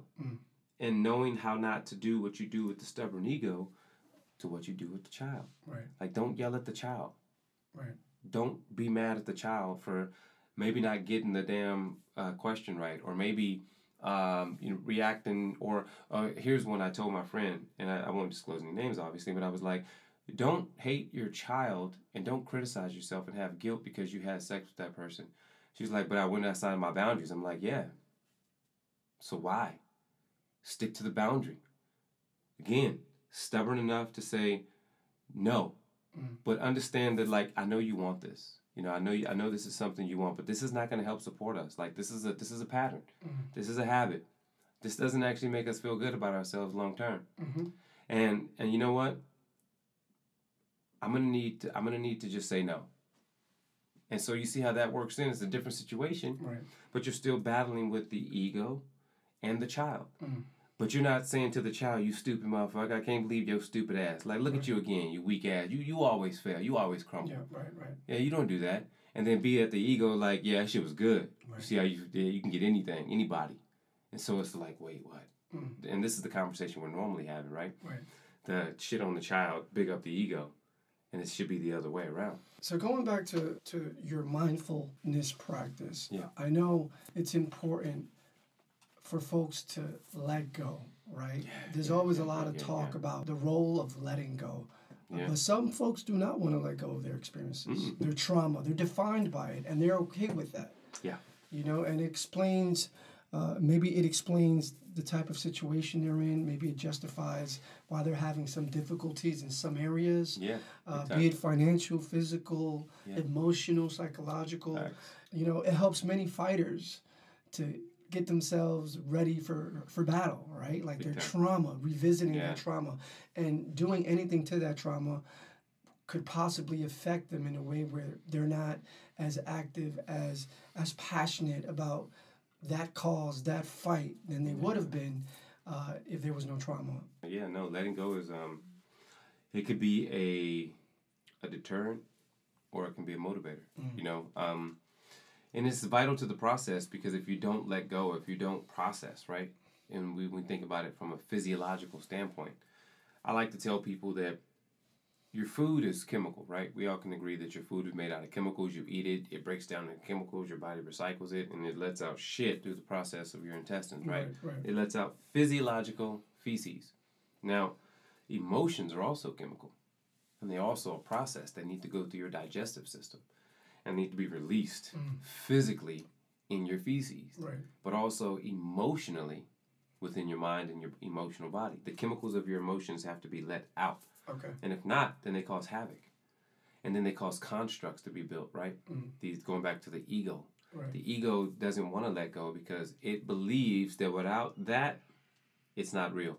So I need that abuse. I need that experience. I need that victimhood. I need that separation. I need that fear in order to define who I am. Listen, yeah, and you see it, man. Many folks are out here hardcore advocates for certain causes as a result of that. Yeah. Folks are selling a lot of books exploiting, their trauma, you know. So Yeah. I don't know, does that incentivize not resolving, not letting go? Well, because that's the thing, and I was having a conversation with one of the mastermind brothers, Mike McConnell, and Shout out to him. yeah, big time. And he he said, he's like, people can get like so used to healing. And I'm like, word up, homie. Like, I've been trying to tell people that forever. You're addicted to the healing process. You're addicted to going to the AA meetings. You're not actually utilizing the tools and getting the information and bettering yourself to where you don't have to ever go. Right. You want to rely on this shit for the rest of your life. And so that's what a lot of people do. They get into this process of wanting to heal and get addicted to the process of healing. Right. And so, therefore, the construct of never letting go is still fashioned by the ego. Because it's like, see, we're holding on, we're here. Right. This is our bag. We ain't never letting this shit go. This is our trauma. Yeah, I'm going to preach it to the world. Right. I'm going to preach my story. Everybody going to hear it. Yeah. I'm going to tell the whole world. Right. And so it's like, nah, put that bag down. Yeah. Change the story. Change the narrative. Do something different. Right. But look at the world right now. Yeah. That old construct, still same thing, doesn't want to die. Wants to hold on for dear life. So letting go is the only way to move forward. Right. And along those same lines, just maybe questioning the difference between there being a purpose, your purpose, and distinguishing that. I think it's important to ask yourself whether what you're doing is your purpose or is it simply a trauma response? Yeah. And if so, if you're like me or like many who want to live intentionally in this world, not reacting to stuff, Exactly. what does that mean for you? Yeah. And what does that mean for your self-conception going forward? Yeah. But I think if everyone had this self-curiosity, then we would have the ability to learn faster, heal faster, and grow faster. Because that's what it comes down to, is this, it's the process of adaptation, right? Right. We adapt. That's all we're doing here. Yeah. We're just learning. Our souls are learning. Our species is learning. Yeah. And we're at a phase that if we don't rapidly change how we're learning and how we're implementing into nature, how we're reacting to our environment, then again, we're going to literally take ourselves out, and it would only be our fault. Talking about learning, and you've talked a lot about the anatomy. Yeah. And I wasn't quite the best student when it came to anatomy. I'm learning so much from you as we sit down here this morning. What do you think is the importance of anatomy and emotional intelligence? Oh, they're vital. Like, for one, knowing that your anatomy has a construct and a part of itself that is emotionally sophisticated. Like the right side of your brain, its whole function is to understand emotions, understand 5-dimensional spaces, color, creativity, expansion. It's like it has all these fundamental principles. And your right side is more of the logic, the rationalization, the constructs of science and math, 1, 2, 3, ABC, Right. ... And so you blend them together in order to make sense of the world, right? Because you're having the experience of logic and the experience of emotion. And you're making sense of all the information. And so if you don't ever grow the right side of your brain by utilizing your emotions intelligently, utilizing empathy, understanding that your limbic system will give you an experience. And if you don't know how to check yourself, then you are going to make that rash decision that you see a lot with your clients. Right. Because that system is firing. That system is taking you over. And if you don't know how that system works, then you're always going to be susceptible to reacting. And reacting is a form of fear. Yeah. You're terrified of your life. And why? Because maybe the situation isn't that terrifying. Maybe you're just having an abnormal reaction. Right. Yeah. Maybe you're just having a traumatic reaction. And understanding your anxiety levels, where that comes from, Yeah. how to manipulate them. But literally the part of the body that It releases speaks to anxiety. emotional intelligence, yeah. Yeah, like knowing that your adrenals above your kidneys are releasing adrenaline and are helping to bring in cortisol Right. from this part. This is why right here, whenever you get tense, it gets kind of gross in your stomach and you get naughty. And maybe you feel like you got to throw up or shit. You're not really sure. But it's gross. And it's happening right here because that's the system Okay. that's overworking. And Right. so by knowing the anatomy, I can be like, yo, I'm like tense right here. It's like hard to breathe in my diaphragm. I feel like a lot of tension in my lower back right there. Yo, I'm having a sympathetic nervous system response. Like I'm feeling I'm in danger right now. Why? Why am I? It was just an email, you know? Like, it was a shitty email, Right. but it was just an email. Right. Like, why am I having a physiological reaction like I'm in danger from this? And then being able to decipher that, right? And also just to add to that, and then here comes Charlie, and I playfully tap you in your head like I always do, but this time this is not the right time. Not the right time. Not the right time. I learned that in class once. Seen so many fights like that in high school. Yeah, no, big time. I actually had to learn that as an educator, as an instructor, because there was a young kid that I knew, and we were always joking, right? And at one point, I just noticed, like, I was trying to pep him up, but he was a little down. I'm not really sure what happened. But at one point, I was like, yo, what's up, son? Like, come on. Like, what's going on? And I gave him a poke, and he, like, yelled. He's like, why would you do that? Oh, man. I was like, oh, I'm so sorry, my brother. Like, you know what? You're right. That was not right of me to violate your personal space. But you've done that many times, but Yeah. not that time. At that time, and I come to find out, you know, it was some trauma at home. It was some abuse at home. And he doesn't have the space to relay that to his teacher or to his instructor. Right. Like, he was just in the moment of his feelings. Right. And here I am enforcing myself on him. And I had to really check even myself and then apologize twice. Even after class, I was like, well, you know, I need to let you know as a man, like, I apologize for violating your personal space. And I don't want our relationship ever to be tarnished because I did something that disrespected you. Mm-hmm. And I need to come to you and apologize as a man because I noticed that you didn't like that. He's like, nah, I didn't like it. I was just going through, like, I just normally it's cool. You know, you're a cool dude. Like, you know, you always help us, but I'm just not feeling it. I'm like, and I respect that. And thank you. Thank you for expressing yourself in that way. Because you know what? I wasn't offended that you yelled. I was actually more shocked because I offended you. I hurt you. Like, I made you feel that you weren't safe. Mm-hmm. And my bad, little homie. And he was like, word up. No, it's all good, but you know, I'm going to have to just work on it because it's some stuff. Mm. And I'm like, yo, that's what's up. Mm. And so that feedback right there taught me a lot too, you know. But knowing the body, knowing who you are, where you are, how you're reacting, areas of your body, areas of your emotional intelligence, and allowing someone to have the ability to express their emotions, right? Right. That conversation helped that kid gain emotional intelligence because I didn't disrespect his reaction either. Right. I didn't say his reaction was crazy. I didn't say his reaction was unjustified. I didn't say his reaction wasn't valid. Right. I said, no, you're completely valid in what you felt in that moment. See, that alone tells me that you should be doing not only corporate wellness, but you should be doing educational wellness, talking to these teachers on how to react to these students in these in these public schools or even private schools. But, you know, whichever school that's really a place where young people go to, and they come from really hard situations, they need to understand this very holistic way of dealing with their students.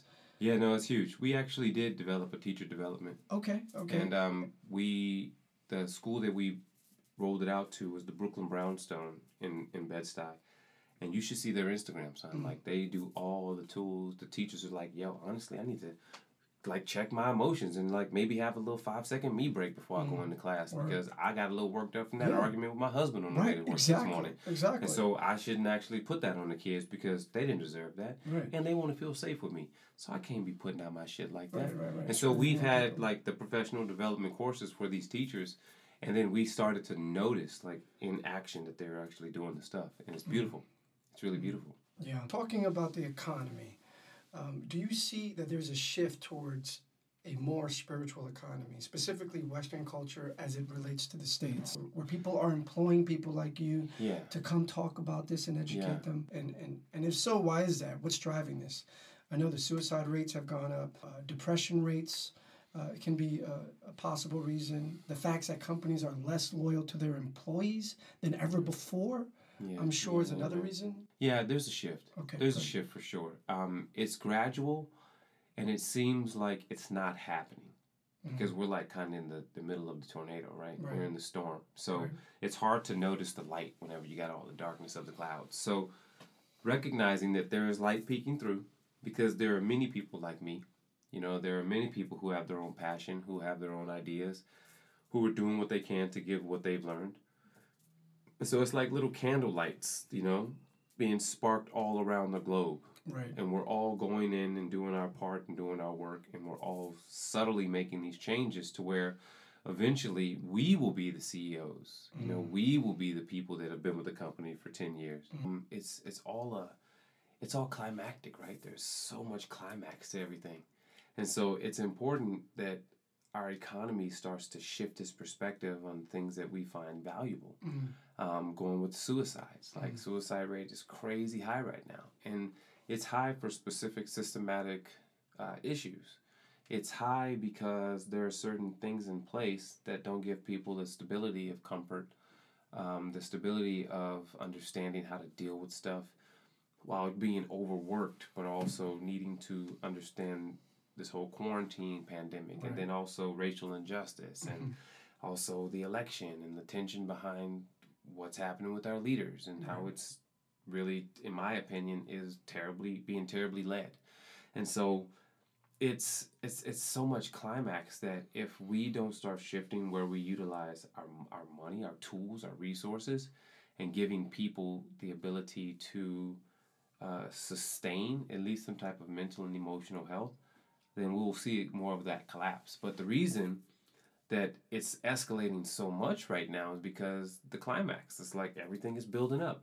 It's like it's called threshold whenever we think about it from anatomy. You know, you reach a threshold where you just can't take anymore. Right. And then after that, it's a skydive. You know, we can even look at it with the stock market, right? Right. And you see like people are overbuying, and suddenly it reached that threshold, and then it just shot all the way back down because people got scared, people started dumping, you know, news came out, whatever the situation may be, it's all reaction. So if we don't start utilizing those tools to help people at a fundamental level, then we will see more declines in corporate productivity. We will see more decline in employee fatigue. We will see more decline in output. Right. You know, and we will see more decline in loyalty from the employee standpoint. Like, why am I going to stay with a company I can't grow with? Yeah. Yeah. Why am I going to stay with a company that doesn't actually care about how I feel and my emotions and how all these microaggressions and these systematic cultural BSs that make you feel maybe dismissed, or maybe you don't feel safe about expressing that because you're a woman, and if you do, you're going to be painted like the woman who's over emotional, like all these stupid systems, right? And so you will find a lot of backlash, and then therefore you will see it in your productivity, in your company overall value. Right. And so it's important.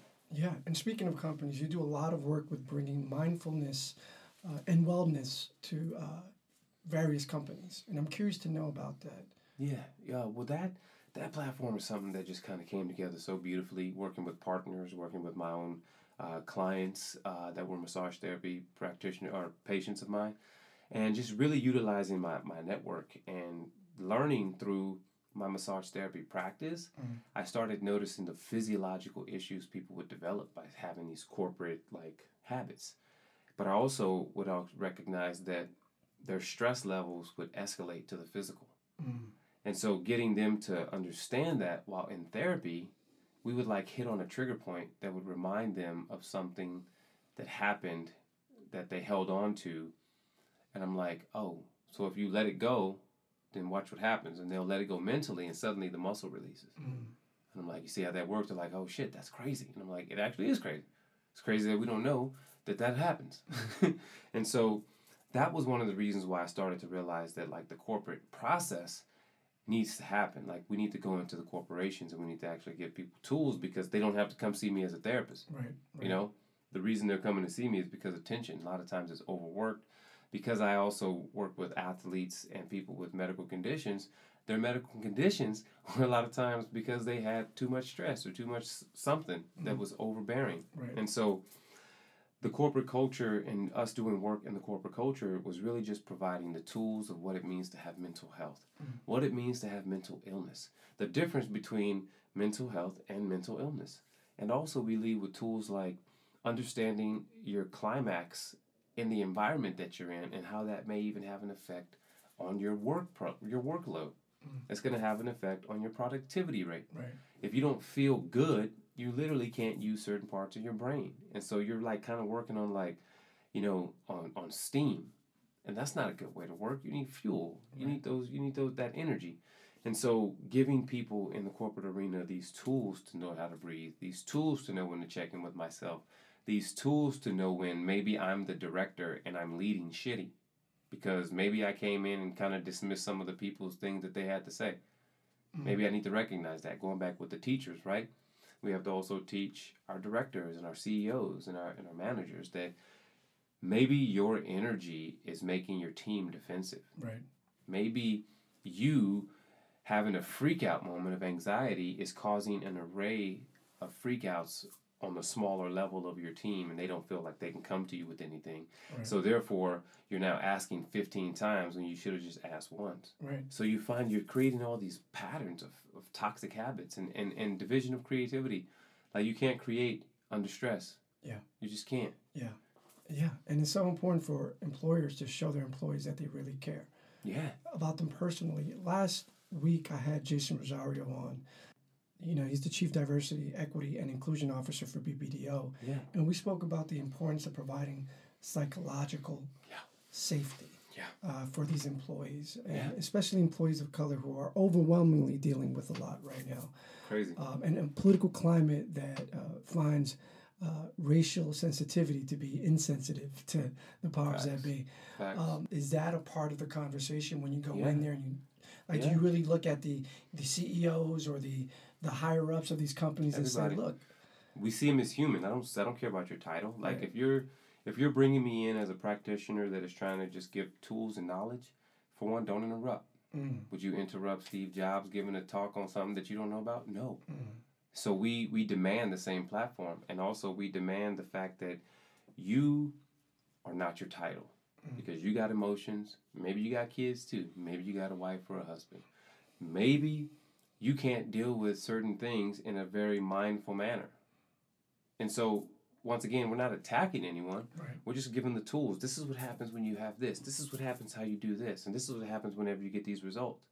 And then, can we just be mindful, everyone? How do you feel when someone does this to you? Right, right. And then if you feel that way, then you should be mindful of how you possibly make other people feel if you do that. Going back to that emotional intelligence, that empathy. You know, so it's all an intricate part of how we relate to each other. Right.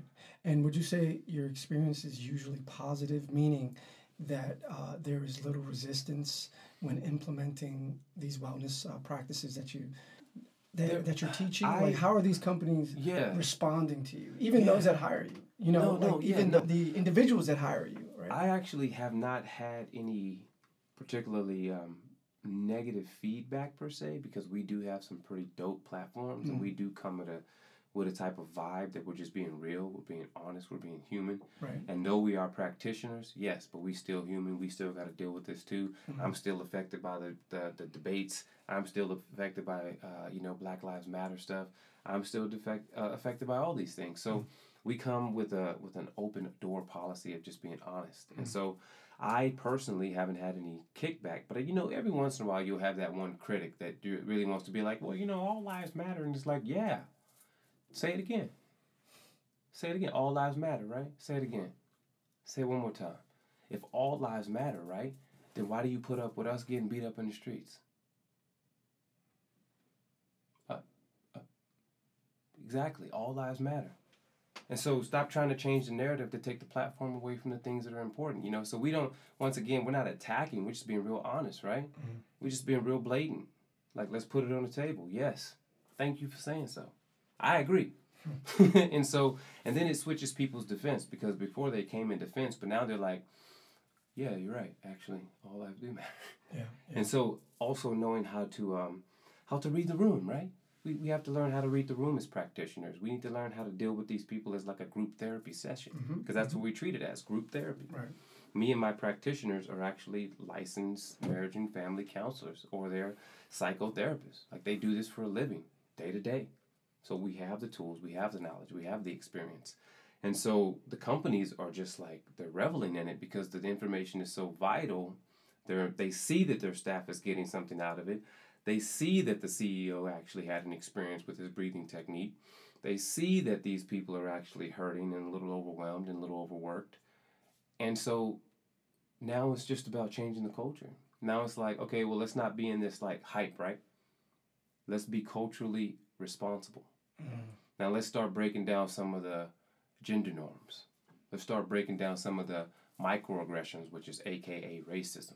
You know, let's start breaking down some of these things like, don't tell a woman of color that her hair is wild because she has it out that day. Who are you to say her hair is wild because her hair is curly, son? Like, it's none of your damn business what her hair look like. Get the numbers right? Get the books. Is she doing the damn job or what? Right. Who cares about her hair? But you know, people say that, whether it's a white man or a white woman, and I've actually heard it from black folks. Ooh, why didn't you just get your hair straightened? I'm like, damn, girl, that hair. You see, all these things we're assimilating to a culture that may not necessarily work with us as people of color. But so now it's important that we show them that we are here. You have to now adapt your culture to us. And let's just go on a basic employee level. This is just basic employee. Like, I want you to adapt your culture to us because I want you to care about how I feel.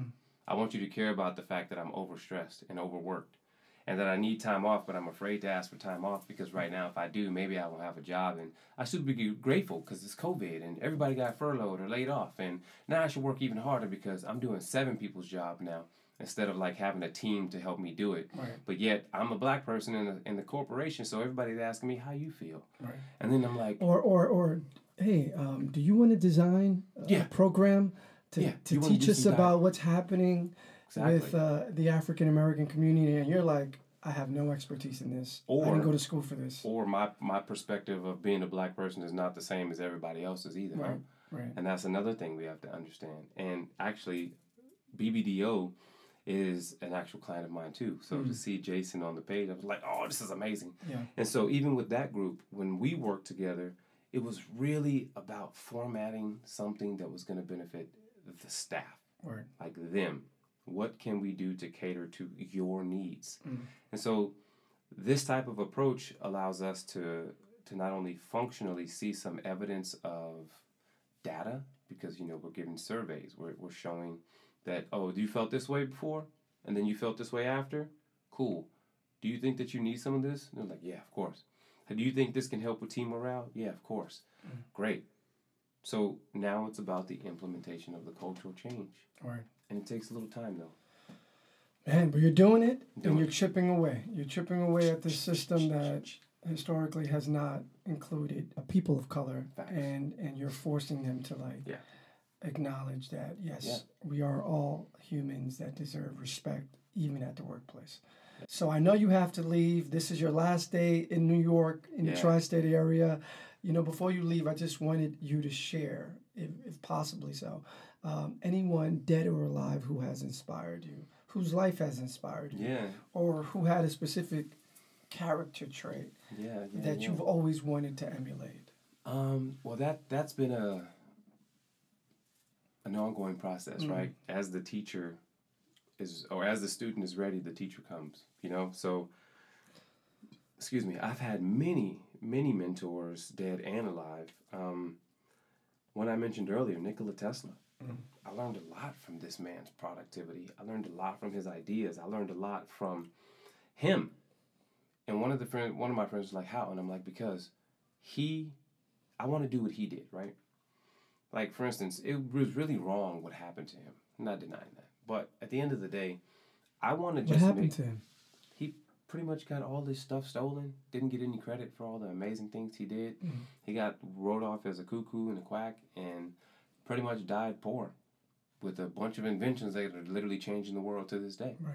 And so he got ousted by, Edison and all those guys because he was smarter than them. He had better inventions, and he wasn't about the money. He was like, this should be free. And they were like, hold on, player. Lock him away. He's tripping. Right. He has the technology to do it too. No, we got to take all his stuff. Let's come on. But what he really did was he implemented hope. And so I hope that one day, if I not have already influenced one of the kids of my anatomy program, or maybe a parent, to possibly change how they see themselves and treat their child or their friend.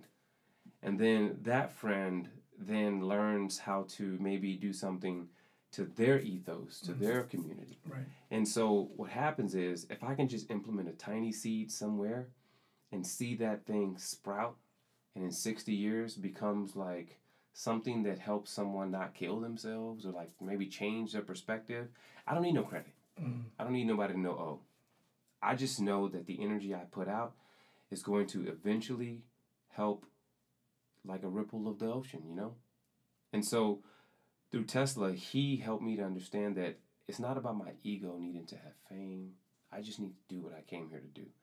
And then on that note, my spiritual guides have been, they come in all forms. I have a shamanist. I have mentors. And this has come mostly from my 20s is whenever I started receiving mentors. I started getting into the spiritual. But then I also started to open myself up to spirit. So a lot of my guides are actually non-physical. Lucid dreaming, dream therapy, astral projection. There are times where, we consider them archangels, but the angels would just pop up and be like, yo, I'm like, yo, you're awesome. And develop a relationship with that concept and that personality.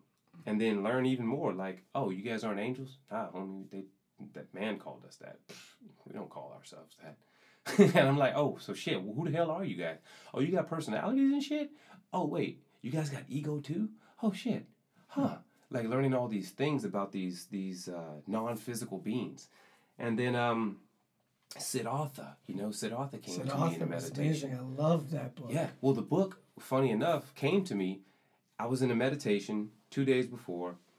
I saw this Siddhartha jade emerald, like really vivid in my inner vision. And I was like, what the hell? I can see all the sparkles. I can see the details of the clothes. I can see everything, just like it was me and you sitting right here. And I was able to look at the whole body. And then 2 days later, my client says, this came to me, and I think I'm supposed to give it to you. And I'm like, yo, Buddha, what the fuck you trying to do, son? Like, what's happening? What I need to learn? And when I read the actual book, I was like, oh, shit, these are all the questions I've been asking. These are all the things that I've been trying to figure out. Right. So me and your path are parallel. Like, I'm going through the exact same thing that you went through. Oh. And so I let Siddhartha not only speak to me through the book, but I also went back in my meditations. And then I started to develop a verbal relationship, audible relationship with Siddhartha. Like in meditation, you come to me and we just sit and chat. I'll ask questions. I'll hear responses. And there's like an inner knowing, like tiny voices that you know are there, but you can't even really hear. They're so faint. And then Saint Germain, who was an ascended master, who was really big into alchemy and sacred geometry, and Yeshua.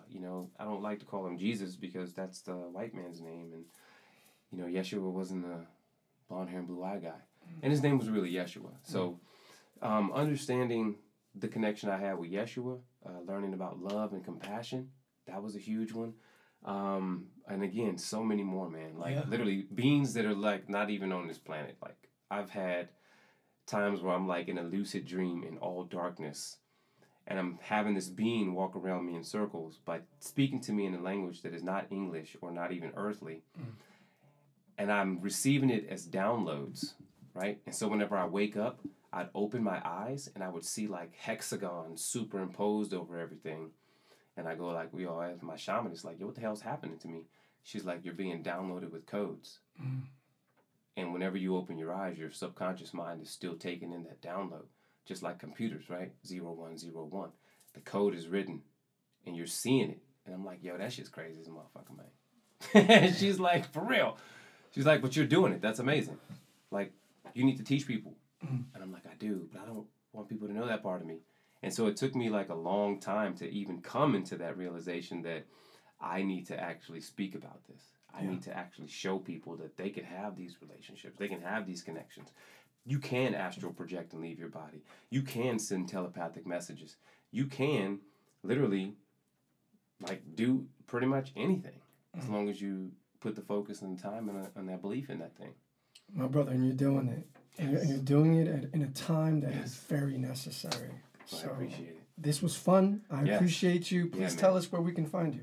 Oh man, on the gram, you know, On the gram. I don't even like using the gram anymore. But you can go to my website, crashbell.com. That's crash, B-E-L-L, like crashing into a bell.com.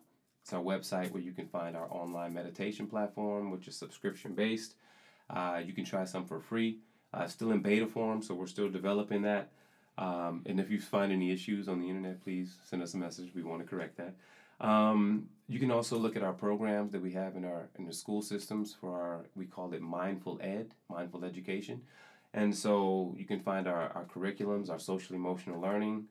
You can also go on there and see our corporate stuff and see exactly what it is that we're doing, man. We're just trying to provide tools. That's it. However That's we can. what's up, brother. Yeah, man. Thank you so much. Thank you for carving out the time on your last day to come check me. It's a pleasure. I appreciate you. Safe travels. Yeah, man. I appreciate you too. Likewise. Yeah, man. Yes, sir.